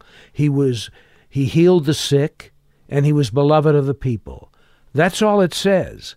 Now you read the Gospels, which were written, a couple of 100 years later, the first one. There's nothing in his own handwriting. Right. Nothing that he published. Yeah. No recordings of his voice. Yeah. To our knowledge, there was only one remaining thing that showed him in a drawing, which is called the Mandillion of Edessa. So people who weren't in his immediate presence didn't know him, read him, see him. There were thousands of people crucified by the Romans. Many of them were called Jesus. This particular guy is still worshipped by billions of people who have no way of seeing him literally, hearing him literally, other than through the mystery of faith. So, and I respect that. Uh-huh. Sometimes I don't respect something like that. When you get a guy like Adolf Hitler, sure, who also preached to the masses, but we did see him. People did see and hear him and saw his recordings and his newsreels and everything else, and they followed him. And his stage production, tremendous stage production. Well, yeah. The guys who produced Hitler were friggin' geniuses. Yeah. But to me, the two most interesting figures in recorded history are Hitler and Jesus. Mm-hmm. And it's good and evil, opposite ends of the pole. And I don't understand the origins of either one. I don't know if I was around at the time of Christ, whether I would have been a follower or a believer or not.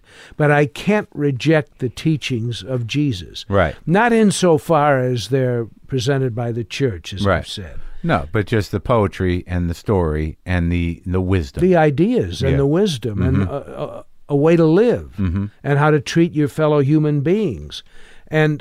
But you must possess a dark side as well. Of course I do. Everyone does. Yeah. Every human being, sure, you and every listener, we have within us both good and evil. And life is a constant struggle for each of us to suppress our worst angels and to try not to do harm. And often we lose that battle. Yeah. We don't succeed. Yeah. Fortunately, you have a few rounds. You hope that, at least the struggle.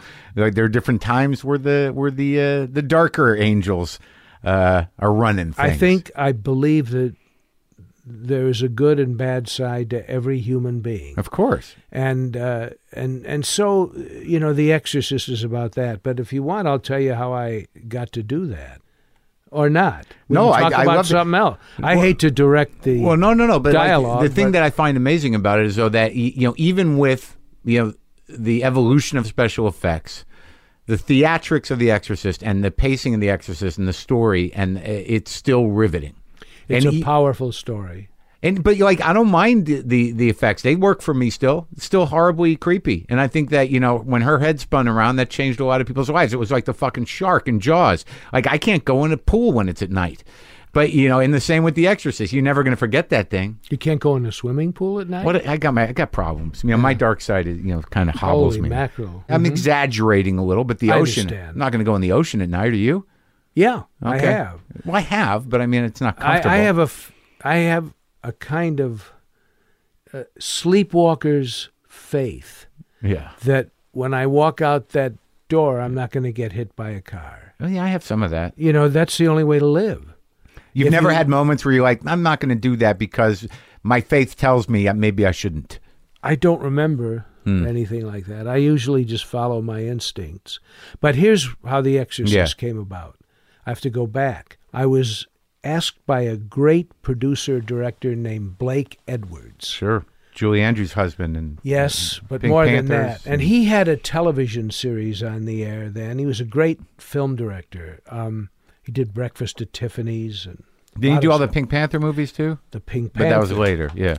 Pink Panther. But he had a series on television then called Peter Gunn, which had this great theme by Henry Mancini, which sort of became the foundation of rock and roll. Was that it? And this was in the 50s. And then that's that. Yeah. And it was really cool. Yeah. And those were the foundation chords of rock and roll, which came a couple of years later. It's okay. But Blake was going to make a feature film of Peter Gunn. Yeah. He didn't want to direct it, only to write and produce it. And he invited me to meet with him at his offices at Paramount, get the script, read it, and if I liked it, I was going to direct it. I go to the first meeting. I really thought this guy was an absolutely great filmmaker. Yep. And I lived at the Sunset Marquee then. It's a little place on Alta Loma off Sunset. Yeah. It's now become more prominent, but then it was like a funky motel with a swimming pool. And I lived there. I took the script home, and I read it, and I was really disappointed. And I had to sit down and think through what I was going to say to him, because I hated the script. And how was I going to tell this master filmmaker that? Yeah. And so I went to his office the following Monday, and he prepared the same breakfast for me that he always had. It was a English muffin with strawberry jam and a little pot of tea. And we sat opposite each other, and he said, "Well, what did you think?" And I said, "Blake, I think your worst enemy would not have written this script for you. This is a terrible piece of shit." That's what you went with? Yeah. Yeah. And I said, I could only be honest. Yeah. I said, I hate it. I think what you've done is you've taken 2 episodes that I remember seeing of Peter Gunn, which I loved on television, and you've sort of spliced them together, and it's not fresh. It's not going to be for the movie, not for me. Right. And he was a 9th degree black belt karate. Yeah. He stood up in all of his majesty, and he said to me at the top of his voice, he said, "What in the fuck do you know? You don't know anything. What do you know about scripts? You've done a couple of middling to lousy pictures, and I just see some talent in you, and you're telling me about this script?" Yeah.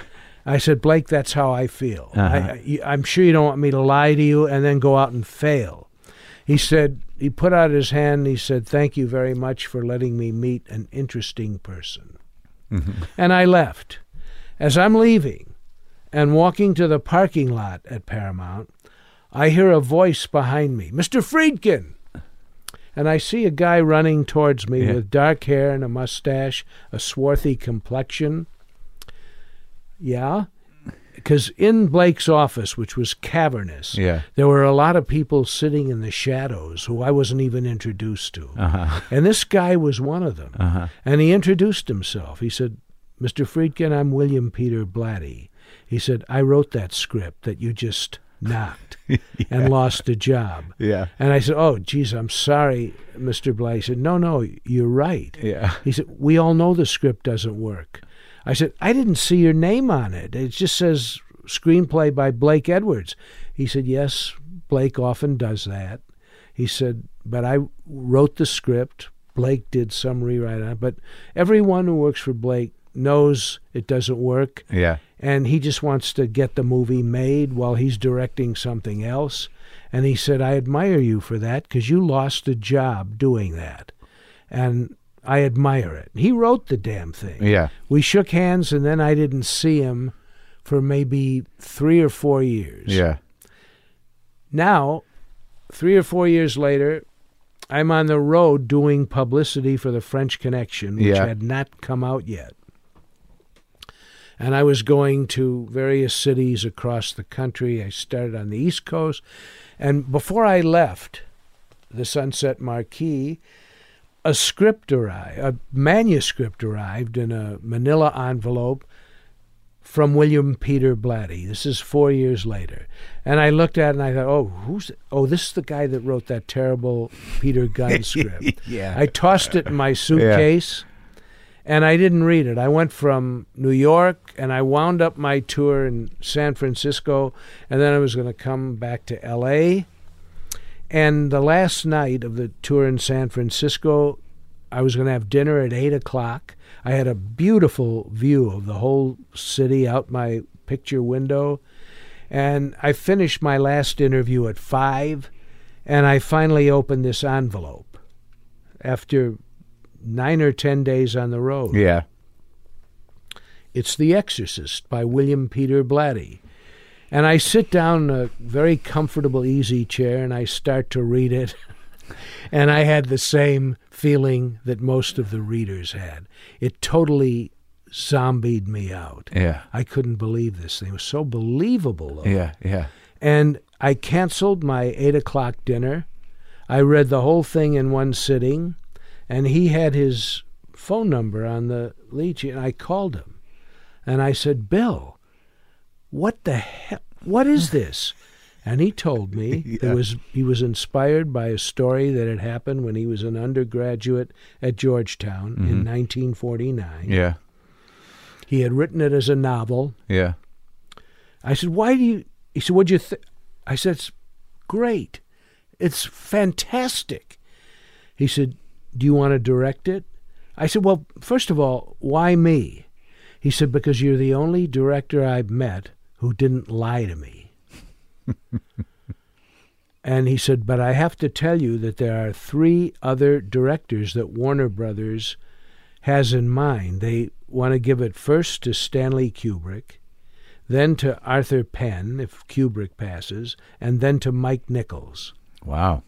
And he said, so I've got to go through that, but I'd love for you to direct it. Now, The French Connection had not come out yet. It was about to. So those are heavy hitters. Kubrick passed because he said he was only developing his own stuff. Right. Then. Arthur Penn did not want to do any more violence on screen. He had done Bonnie and Clyde. Made his point. Yeah. And Mike Nichols thought you could never find a 12-year-old girl who could give a performance that would carry that film. Right. And by the way, when the film did come out, the first call I got was from Mike Nichols, in which he said, how in the hell did you do it? So now the studio insisted on them. They went through them one at a time. Yeah. And then Blatty said, what about Bill Friedkin? They said, no. Who the hell is Bill Friedkin? Right. He's done a couple of art films, Below the Radar. What the hell? No.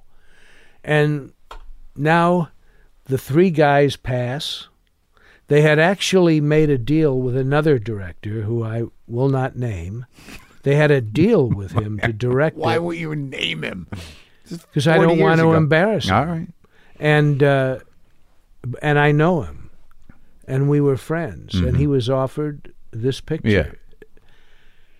Now, finally, they have hired this other guy. Yeah. And The French Connection opened. Okay. And Blatty was still so insistent on me because he had director approval. Yeah. And when they said, no, we're not going to go with Friedkin, he said, okay, Friday night, which is the night The French Connection opened. He had not seen it. Right.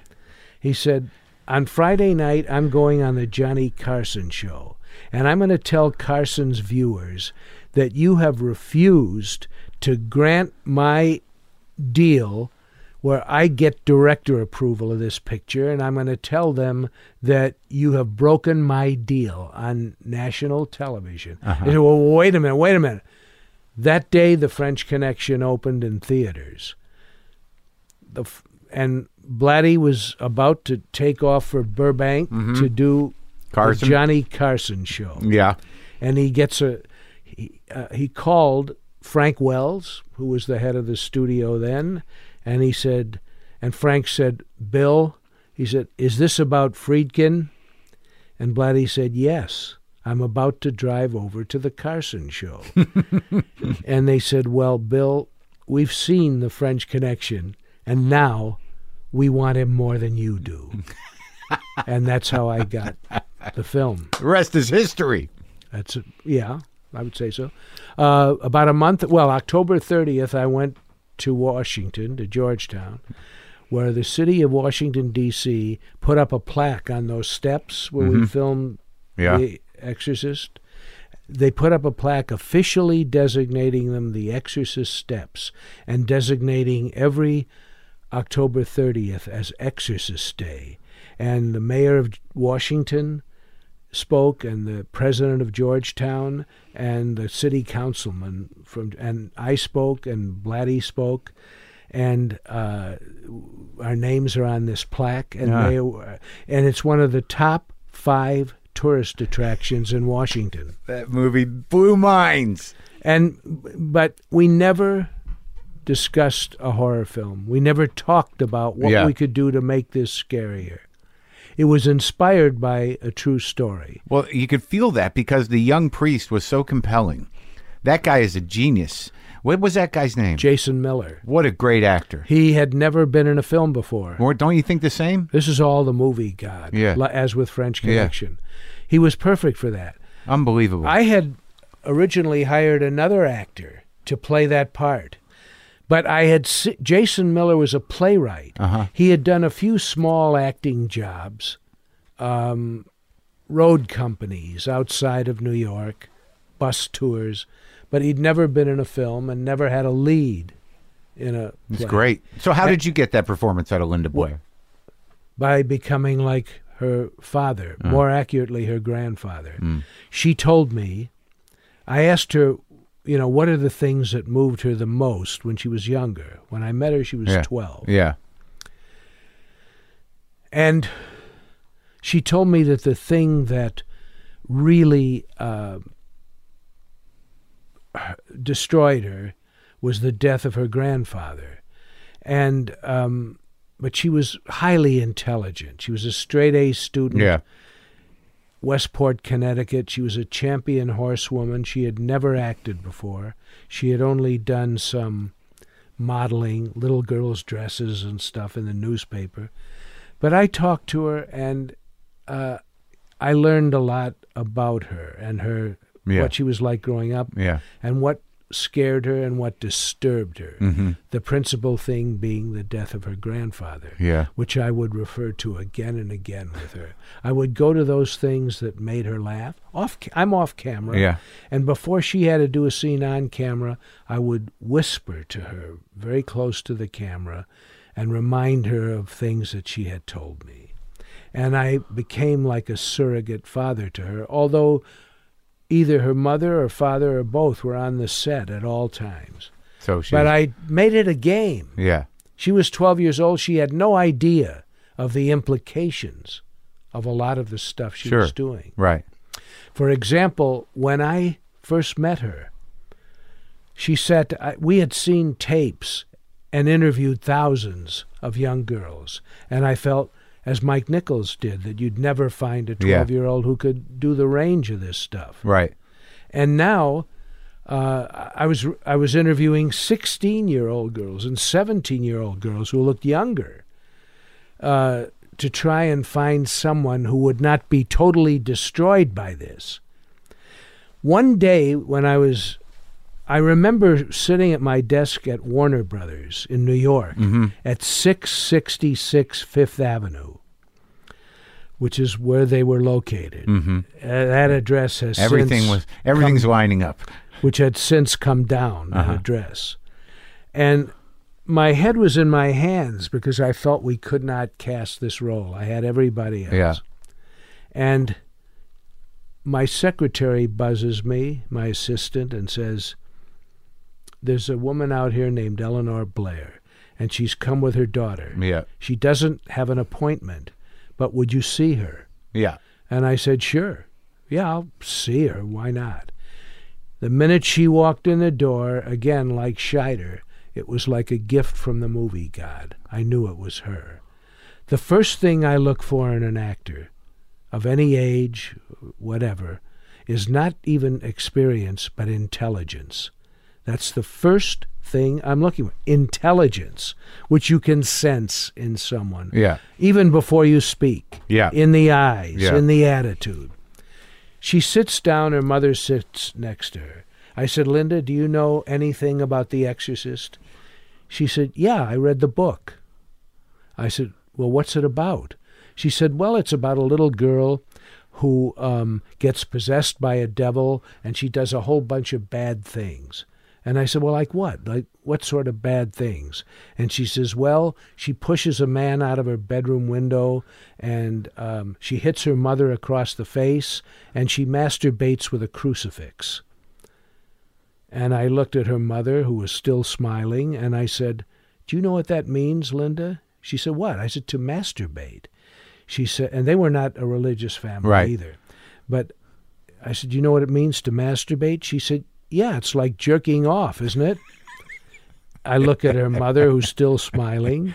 I said, have you ever done that? Uh-huh. And she said, sure, haven't you? That was it. That was her audition. She made it. I knew this was not going to hurt her as a person. Right. She was comfortable with the language, comfortable with the ideas, and I made it a game every day on the set. And that movie made a fortune, right? $800 million so far. That's insane. Basically a $3 ticket. But much of it has been made through Blu-ray and DVD. Reissues every Halloween. Yeah. And going back, it was reissued constantly. Unbelievable. But also it streams now. Yeah. So what led to Sorcerer? I just want to, because like it's the way it's characterized in some histories of movies is that you made this indulgent film that was over budget and you were out of your mind, and then when it was released, Star Wars buried it, and you went into a hole. That's pretty accurate. Hey, if you want the short version, you just nailed it. But you know, when you finish that movie, because I saw the director's cut, I imagine, and you know, when I read about the movie, they didn't seem to realize that there was a gunshot at the end. There's a gunshot at the end. Of the French Connection. No, of the a Sorcerer, gunshot of Sorcerer. in Sorcerer. Yeah, or it's a truck backfiring. Because the last thing that you see going through the frame of the long shot of the town outside the tavern is a truck with workers. Yeah, and right before that, you see two gangsters going into Two gangsters go in, and it's the Lady or the Tiger ending. Okay.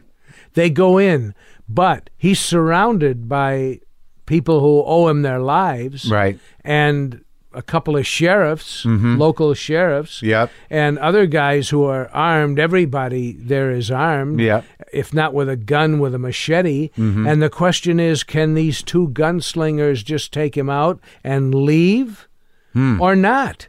And so you hear what sounds like a gunshot but could be a truck backfiring. In fact, the sound I used was a truck backfiring. That sounds like a gun. Okay. At the end of the French Connection, there's an unexplained gunshot. As Hackman runs down the long corridor and makes a turn, still looking for the French guy, the camera holds on the empty, long basement corridor, and you hear a shot fired, and then it goes to black. And the ending is in the mind of the viewer, as was the Lady or the Tiger. I really had a hard time processing, if Scheider died at the end of Sorcerer. Like you should. It is up to the viewer. You should have a hard time processing. I didn't even indulge the truck backfiring. I just figured he got it. That's okay. You're welcome to your opinion. It bothered me. I don't know if he died or not. I know you don't, but you thought about it. If I don't show it, okay, it doesn't exist. But you weighed this decision. You put the sound in for this the exact sound reason. Of a truck backfiring, which you interpreted as a gunshot. All right. I like to have my films go into the mind of the viewers and let them process it or not. Did you lose your mind during shooting Sorcerer? That might be too strong a way to characterize it. I was always in control of it. Yeah. And I always tried to get what I envisioned on the screen. Did you? Yes. And as a film that came the closest to the way I saw it in my mind's eye, that's the one. I loved it. Why, thank you. It reflected my view of life, as I told you. And this is just, was the Vietnam War still going? Or just over? It was basically over a couple of years. Nixon had basically ended the Vietnam War. You know, Vietnam reverberated throughout this country, and to some extent still does. And I think that at that time, in the mid-'70s to the late '70s, America, not so much that it lost its way, but it certainly became a new country, you know, after the '70s. America went through a national nervous breakdown after the assassinations of the Kennedy brothers and Martin Luther King and the Vietnam War. Yeah. That took America through a national nervous breakdown. And that was sort of the Sorcerer, sort of the end of that in a way. The Sorcerer, in many ways, reflected that. These men doing absolutely stupid things, which may or may not have resulted in their survival, and in fact, 3 out of the 4 of them don't survive. Yeah. But they were desperate. Like, I tried to picture that movie coming out and what an audience at that time and how they would receive it. Well, it wasn't well received by the critics or the audience then. I can't believe the critics. What kind of critics would not receive that well? The same critics that rejected Citizen Kane, right, and Vincent van Gogh, who never sold a painting in his lifetime. I'm not comparing myself to Vincent van Gogh by any means, but he made over 36 or 3,700 works, drawings, watercolors, oil paintings. You look at them today, you say, this man died without ever selling one of these? And today, it would cost you $100 million if you could buy an oil painting. There was a great story. Why? What changed in the tastes of the art-loving public that were buying the Impressionists at the time of Van Gogh, but not of Vincent? This is an outrageous mystery of fate. Not faith, as I mentioned earlier, but fate. Why didn't those people back then recognize this as the great art that it is? I have no idea. And that movie was about fate. Sorcerer is about the mystery of fate, yes. When Sorcerer released and Star Wars released, were you mad? No, I mean, I was unprepared for that radical a shift in the zeitgeist. And it was a major change. It was like from silent movies to sound. Did you know Lucas? Yes. I met Lucas when he used to serve the food at Francis Coppola's house. That Ellie, Francis's wife, used to cook. And Lucas was a kind of acolyte. Yeah. Employed by Francis. And Francis had given Lucas some money for THX and some help, and he was an assistant to Francis, and he would serve dinners at Francis's house in San Francisco then. And then Francis backed him in American Graffiti after THX, and here comes American Graffiti. And the guy who ran the studio, they had a preview of American Graffiti that Francis sort of grandfathered. Yeah. He had to be there in case Lucas didn't know how to make a movie. And they have a preview in San Francisco where they all lived, and the guy who ran Universal is a guy named Ned Tannen. And after the screening, where the audience went wild, loved it, screaming, cheering, out in the hall at the theater, Ned Tannen says to Coppola and Lucas, he said, "You guys let me down." He said, "That's not the film we talked about. This doesn't work. We got to be in the cutting room Monday morning." This was at the North Point Theater in San Francisco. It's now gone. And he said, I don't know where this went wrong, but it's wrong everywhere, and we got to go in the cutting room and fix it.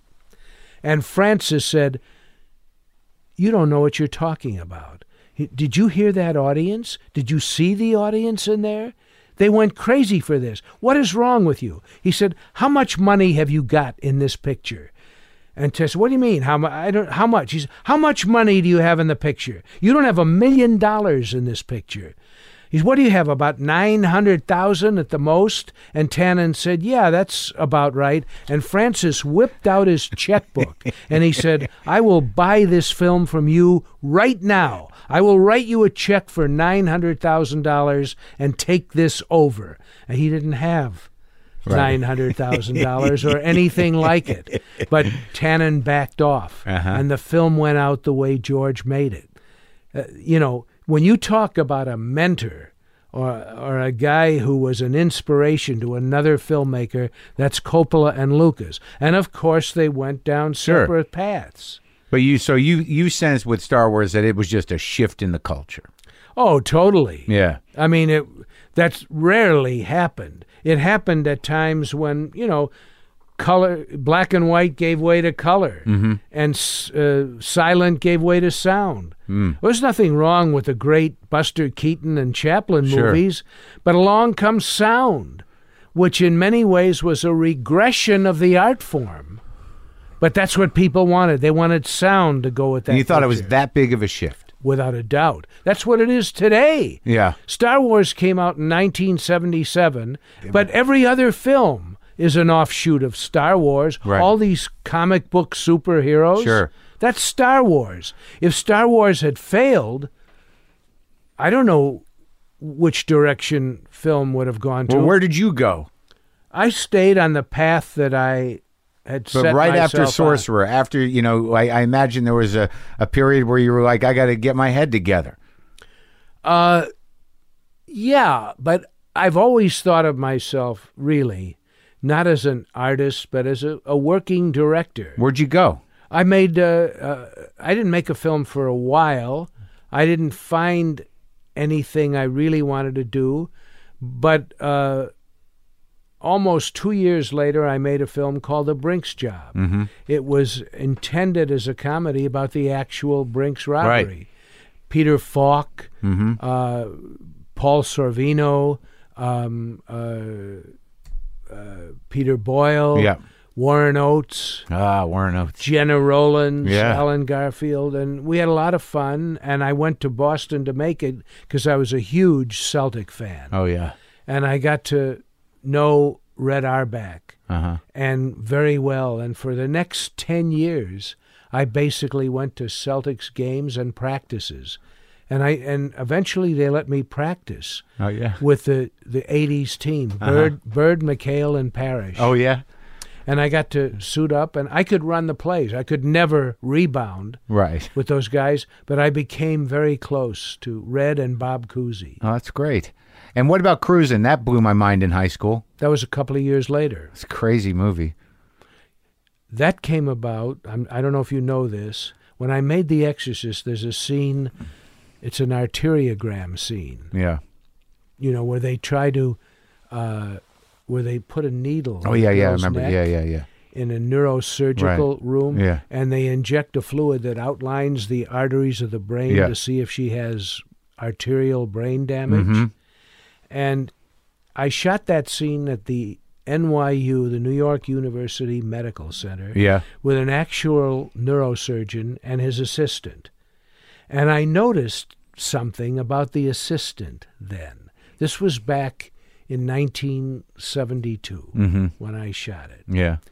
The assistant, who was a male nurse in effect, had an earring and a studded leather bracelet in the workplace. And that was rare, and especially in a hospital setting. And I didn't comment to anybody about it. I just took note of it as being strange. His name was Paul Bateson. He's in the movie. Yeah. About 4 years later, 5 years later, I read on the front page of the New York Daily News, I see Paul Bateson's picture. And he's charged with several murders of gay men whose body parts were found in the East River of New York in plastic bags. And I see who is this guy? Paul Bateson. I know this guy. And, oh my God. And I read on, I see he's being held at Rikers Island, and I see the name of his lawyer, and I find that he's being held because when these body parts came to surface in these plastic bags, in very small print at the bottom of the bag, it said New York University Medical Center Neuropsychiatric Division. Mm-hmm. And that's how they traced the bags and the parts to him, and they charged him. So I call his lawyer, whose name was in the paper, I didn't know, and I said, look, I directed The Exorcist, and Paul is in it. He said, yeah, I know. I said, would Paul see me, or would you allow Paul to meet with me? Yeah. He said, I'll ask him. And the answer came back yes, and I had to go through about 8 layers of bureaucracy to get into where he was being held pending trial for several murders. And I'm sitting with him in a room as big as this one. As I say, it's about 15 10 by 10. by 15, yeah, approximately. Uh-huh. And I'm in a room with him, and there's a guard outside, not inside. Yeah. And we sit down. This is 1978 or so. The Exorcist has been out for 5 years. And Paul says to me, first thing he says is, yeah, how's the film doing?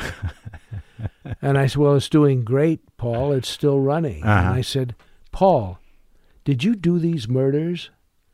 And he said, I only remember doing the first one. He said, I was so high on the rest of these, I honestly don't remember. But I probably did, because they got me on these bags. And the first murder was actually the theater critic for Variety in New York. His name was Addison Verrill. Yeah. And Paul used to go to the S&M bars on the west side of New York. He'd pick up guys, take them back to his apartment. They'd do a lot of dope, and he'd wind up hitting them over the head with a frying pan, and then he'd cut them up and threw their bodies in these bags in the East River. And he remembered doing the first one, but he told me he didn't remember all the rest. I said, how many were there? He said, I'm not sure. He said, but they've asked me to confess to 8. And they've said if I confess to 8, they will lower my sentence and I'll get out in 25 years. I said, for 8 murders? Yeah. I said, what are you going to do? He said, I don't know. I'm thinking about it. He confessed to the 8 murders and got out 25 years later. He's around somewhere. He may be listening to this broadcast. I'm sure he went into witness protection. I don't know if he's still alive or still uses the name Paul Bateson. But that's who he was, and that's what gave me the idea for the film Cruising. And that movie that was taking place.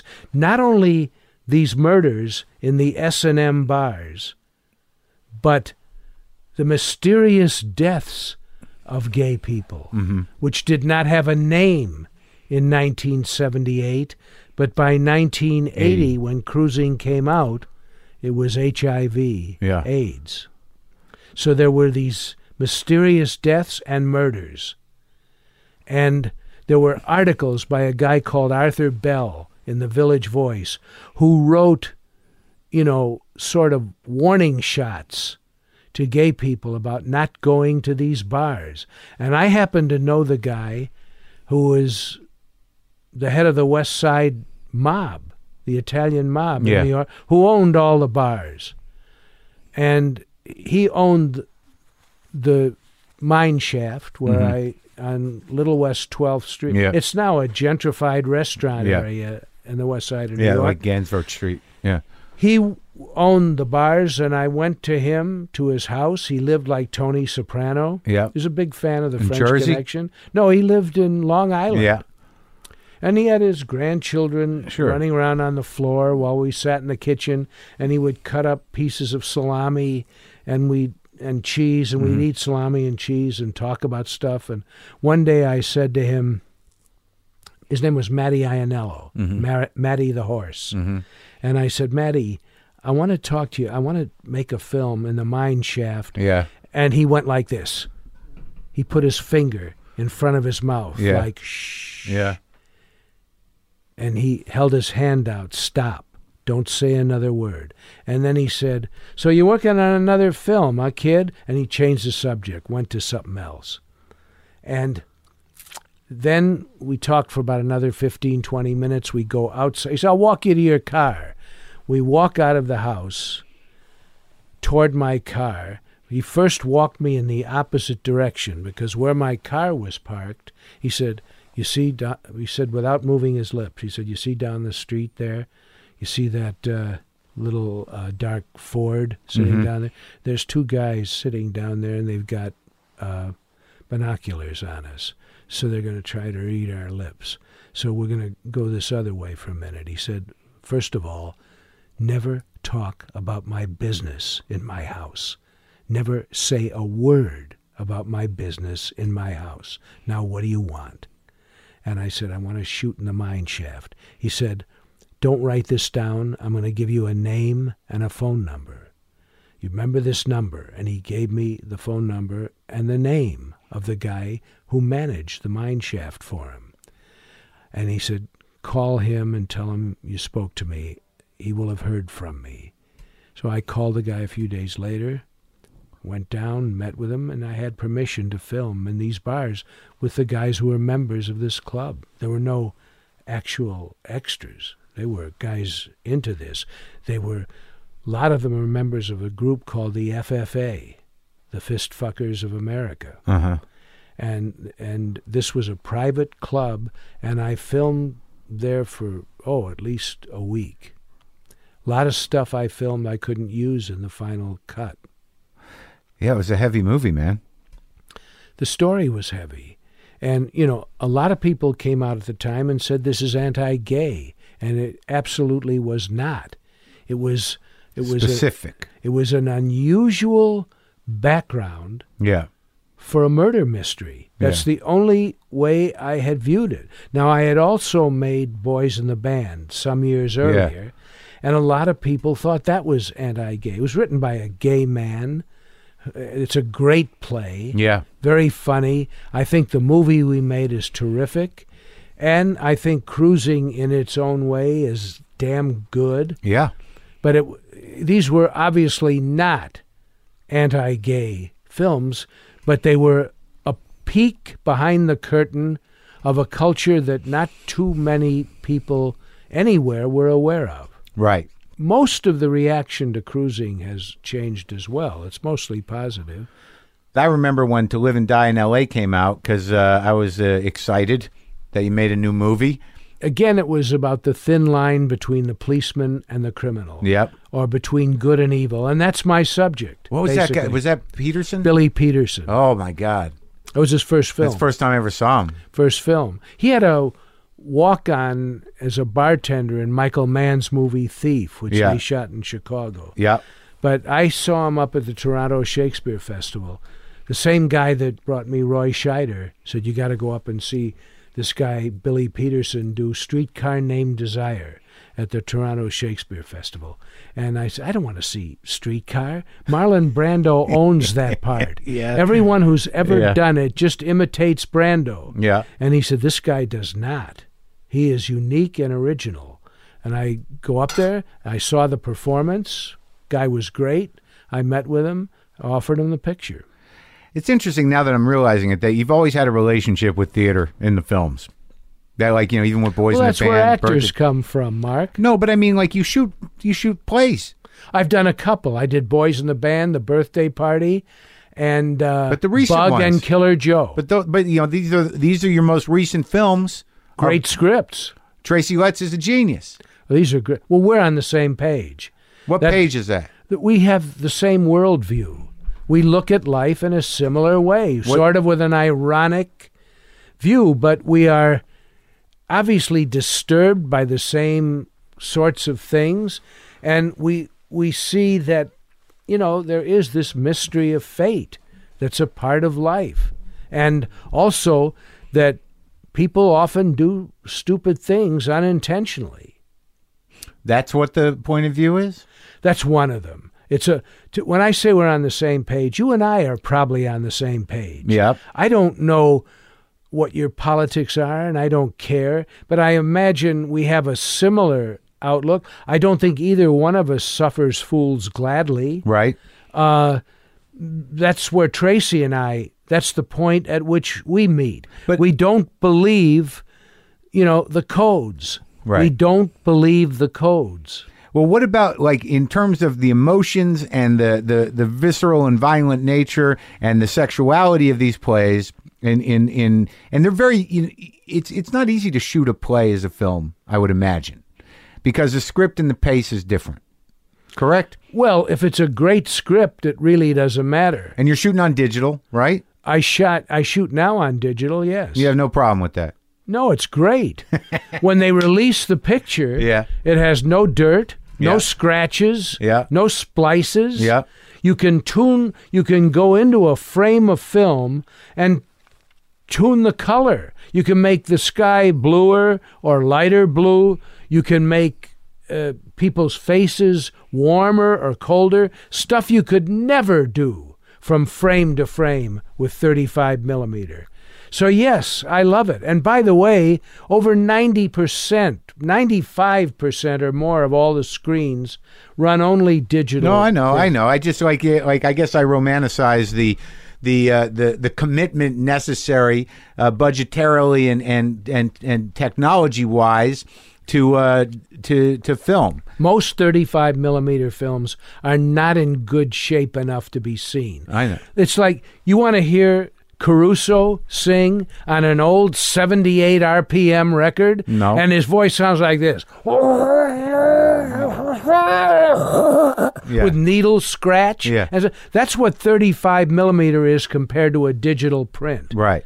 Or something that you stream on your computer, right, or iPad or iPhone in 1080 IP high definition. It's beautiful. Yeah, I think. And 35 millimeter, I've seen prints of my films. Quentin Tarantino's guy I like very much. He owns a theater. Yeah, New Beverly. Yeah, and he runs only 35s. And I've given him prints. He actually had bootleg prints of a lot of my stuff. And he calls me and asks me if it's okay to run them there. And I say yes, as long as I don't have to be there and see it. Yeah. Because 35s suck. It's like listening to a podcast versus listening to radio on a tiny little AM thing that you used to plug into the wall and had nothing but static. Yeah. All right. I understand that. So I want the film to be seen as I see it through the viewfinder of the camera. I don't want the projectionist to have final cut. Mm-hmm. Where the film breaks in the projector, as it often used to, and he'd have to splice it and you lose frames. Every time you run a 35 millimeter picture on a projector, it picks up dirt and scratches and often splices. And that was not built in. Yeah. But I know that there are a lot of people who feel, hell, that's the way I saw it. That's the purest way. Bullshit. I want to see it clean. So these two plays you did with Letts, we brought it up earlier. There's a couple of things I want to bring around in terms of working with actors, because it seems like sometimes when you work with someone like Tommy Lee Jones, that you trust his instincts, he trusts his instincts. But there are other actors that you feel like you have to get in their head, as we talked about with Gene and also Linda Blair a bit. And but I noticed right away when I was watching Bug. And I don't want to give short shrift to some of the other movies like Jade or whatever. Oh, that's all right. But, that was one of the best things I ever saw her do. Oh, she's great in Bug, and she understood that paranoia. Bug is about the ability of two people who become romantically involved, and one person passes not only their worldview and their good stuff, but all their bad vibes to the other person, right, and their paranoia. It's about mutual paranoia, and it's deeply disturbing and involving. The actors were great, everybody in it. Well, that guy, Michael Shannon. Wow, he nailed it, and Ashley nailed it. And a lot of it comes from in her case, the way she grew up, feelings that she had that I was able to tap into. But mostly she instinctively knew who that woman was. She had never been able to play anything like that. Like Matthew McConaughey in Killer Joe, she had mostly done romantic comedies and sort of women's thrillers. And with those performances, like when you have these conversations with actors, do you sit down at a quiet place? Yeah. Yeah? Oh, yeah. Some really comfortable place. You know, we don't do it in a restaurant or something. We'll sit down in a quiet room, often at my house, occasionally at their house. I first talked to McConaughey about Killer Joe at his house, then out in Malibu. He's moved to Austin, Texas. Beck. Yeah, I think he grew up there, didn't he? He's from there? Yeah. He's from East Texas. Yeah. And the first time Matthew read Killer Joe, he told me, and he said it publicly, he threw it across the room into a big trash bin he had in his room. Yeah. He hated it. And then the people that gave it to him said, "Wait, you hated it? You better read this again." He said, his agent and his lawyer said to him, "You grew up with these guys. You know who these people are, and this is the different role that you're looking for, and it's, in its own way, it's funny. Yeah. It's really darkly humorous." And so he read it again, he said, and he got it. He got it. And he called me, and we met, and we talked a little bit about how my approach to it. I said, I don't do take two unless a light falls in the shot or the camera tips over. There is no take two. Always or just with these? Always. I don't do take two. Let alone what a lot of take 37. I used to, like every other swinging dick, you know, that made a movie. I used to do endless takes looking for a miracle. Yeah. And I'd get in the cutting room.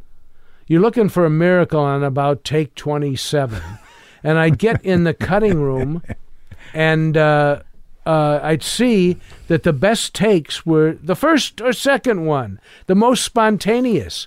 They might not be word for word perfect, but they had the spontaneity. And so I tell the actors, now that's what I'm going for. So we talk over the scene.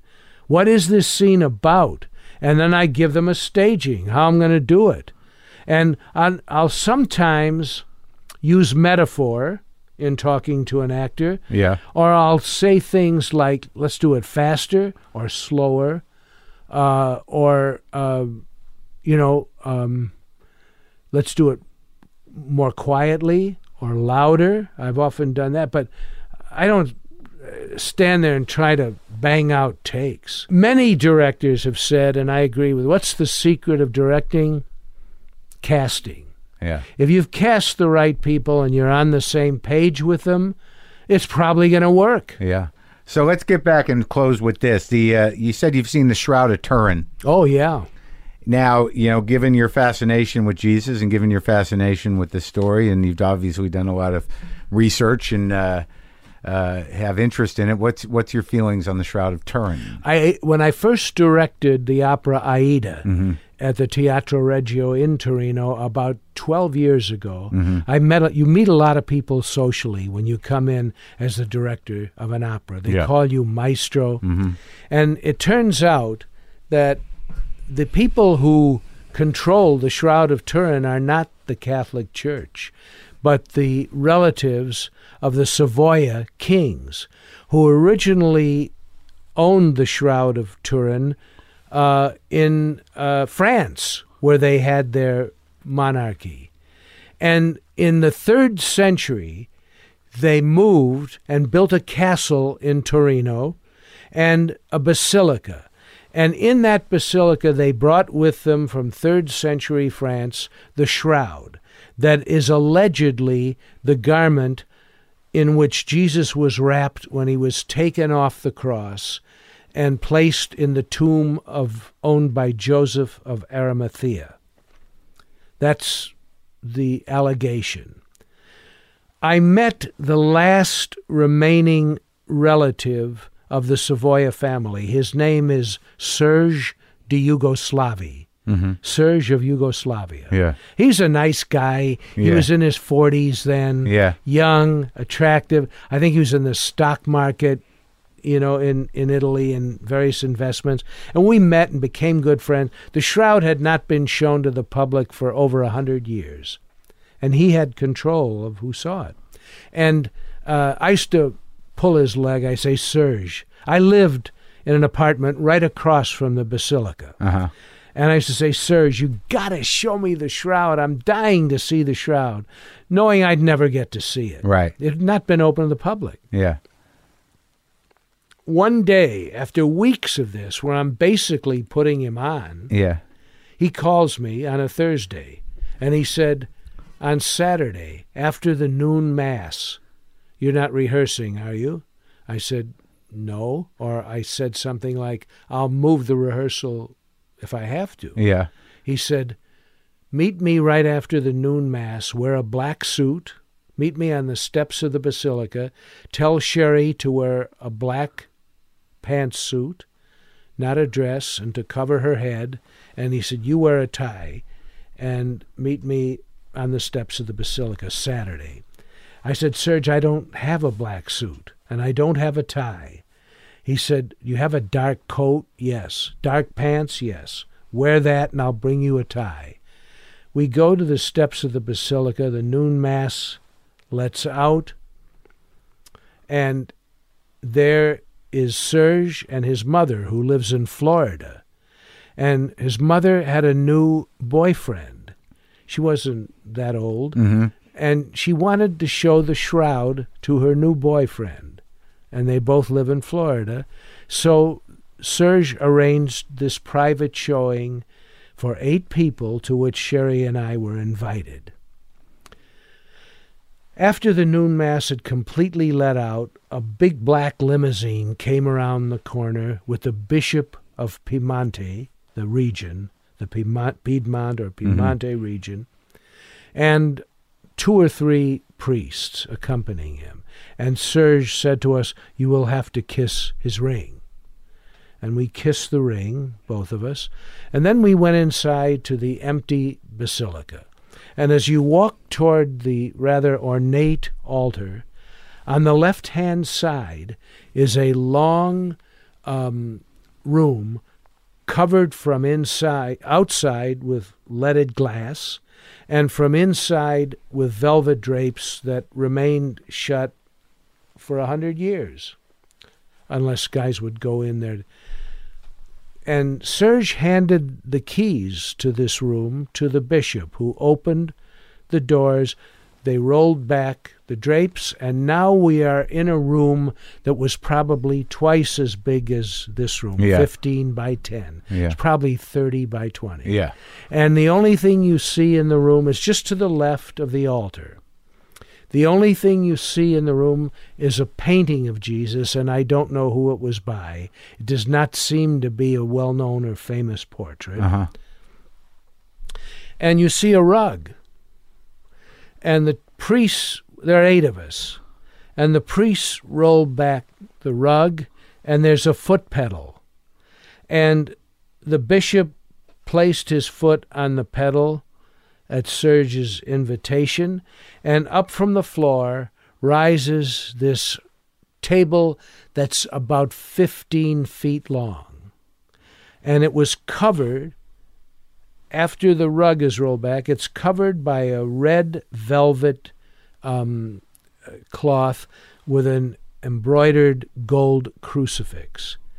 And they roll that back, and beneath leaded glass on the table is the outline of a crucified man in blood. And the most current DNA has shown that, and they're pretty good with the DNA now, that image of the crucified man is not paint, certainly not photography, because its existence has been known since the 3rd century. Photography goes back to the 19th century. It, in fact, is type AB blood. And it's an outline of a crucified man, including the outline of a crown of thorns, and there's a outline of blood in the chest where the centurion's spear is supposed to have gone. And you're looking at the image of a crucified man whose palms are crossed, but they have been nailed through. And his ankles are crossed and with one nail through both ankles. You see the outlines in blood of this image. And my wife and I, and everyone else in the room, burst into tears. As I think of it now, my eyes tear up. And we see what is the image of a crucified man. In other words, we see before us man's inhumanity to man. Bang. I don't know if it's Jesus. The latest DNA has shown that the pollen on this cloth is from 1st century Jerusalem. Now, the Romans crucified thousands of people, many of them called Jesus. We don't know that this is Jesus. I don't know that there were that many people, or not, crucified with a crown of thorns. This Right. Didn't and don't know. But I know that there were other Jesuses crucified. Yeah. My wife and I, who are both Jewish, burst into uncontrollable tears, and because of the power of this image. And then the bishop in Italian, translated by Serge to us, started to explain the images in a clear way. And it turns out that when you photograph, I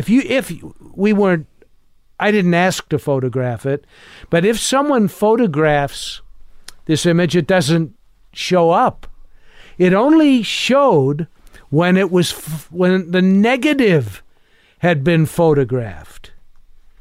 And the photograph of the negative looks like this. This is it. Yeah. I carry it with me. And that's the image that you get when you reproduce the negative. The positive image does not photograph. But when you look at it by eye, you see this outline in blood of a crucified man. Yeah. And now, a few weeks or possibly a month or so later, Bishop John Paul II wanted to see the shroud. And he had to get permission from the Savoia family through the Bishop of Piemonte. And he, of course, was allowed to come and see the shroud. And there were hundreds of thousands of people outside waiting for him to appear outside the basilica. And he came out and he said words to the effect in Italian that this is a very important relic of the Catholic Church. He did not say for certain that this is the shroud of Jesus. He did not say that this was definitely what is claimed for it. He said it's a very important relic of the Catholic faith, and it should be seen by everybody. So they then opened it to the public. This is about 10, 12 years ago, and over 2 million people filed by. This was shortly before Turin got the Winter Olympics. And then when I went back there to redirect the opera Aida in October, it had been reopened again. 10, 12 years later, more millions of people filed by, but I didn't go in then because I had been alone with that image. You felt the opening of the original magic. You know, that moment, how are you going to recapture that moment? Never.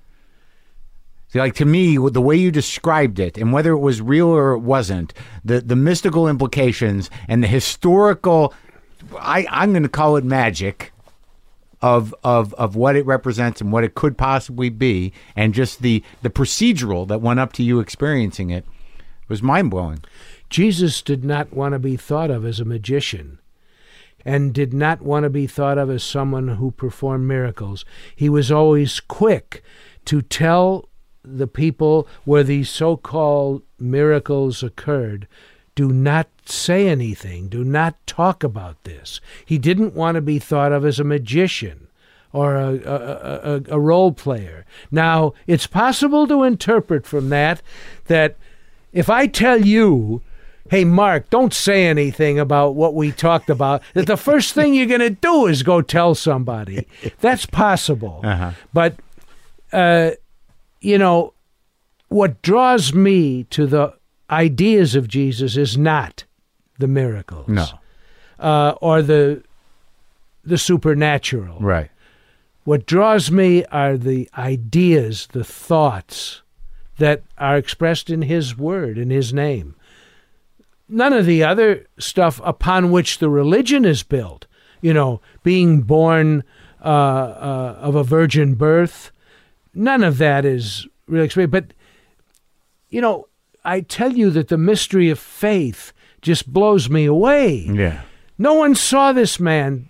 And by the way, in those days, in the time of Jesus, not only single women, but married women preached the gospel of Jesus. And today they can't be priests. And this great new pope they have, this liberal pope, I am hoping that he will change that, because women preached the gospel in the time of Jesus. Mary Magdalene, for example, only one example. Do you consider yourself a Christian? No. No. I consider myself a believer in the teachings of Jesus.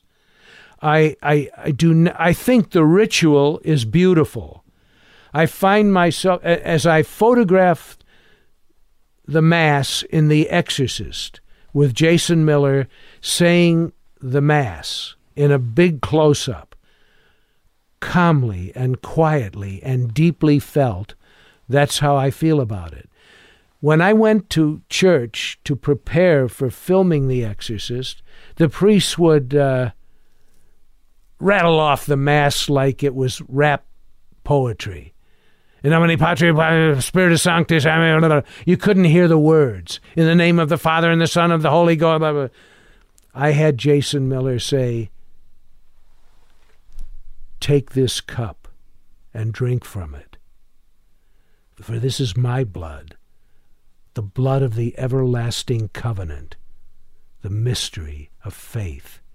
He said it over and over again, quietly, slow, in a close-up. And you see the wafer, and he said, for this is my body. Take this and eat of it, which is this ritual of the Mass. But I broke those phrases down to their essential meaning because they moved me so powerfully that he was playing a priest saying Mass, and I didn't want him to rattle it off like a rap record. It was amazing talking to you. Mark, I looked forward to this. I knew, because I've heard many of your podcasts, and you're in a class by yourself. I'm not kissing your ass. Everybody who's listening to this knows that. And I don't do this anymore. It was great. I don't do... I appreciate that. I don't do interviews. I've done it. I've said everything basically I have to say. They're usually the same questions accompanied by the same answers, because I can turn my brain on autopilot, but not when I'm talking to you. I thought it was great. Thank you, Mark. I'm honored you came by. Thanks for inviting me. It's a Thanks pleasure. for coming, Bill.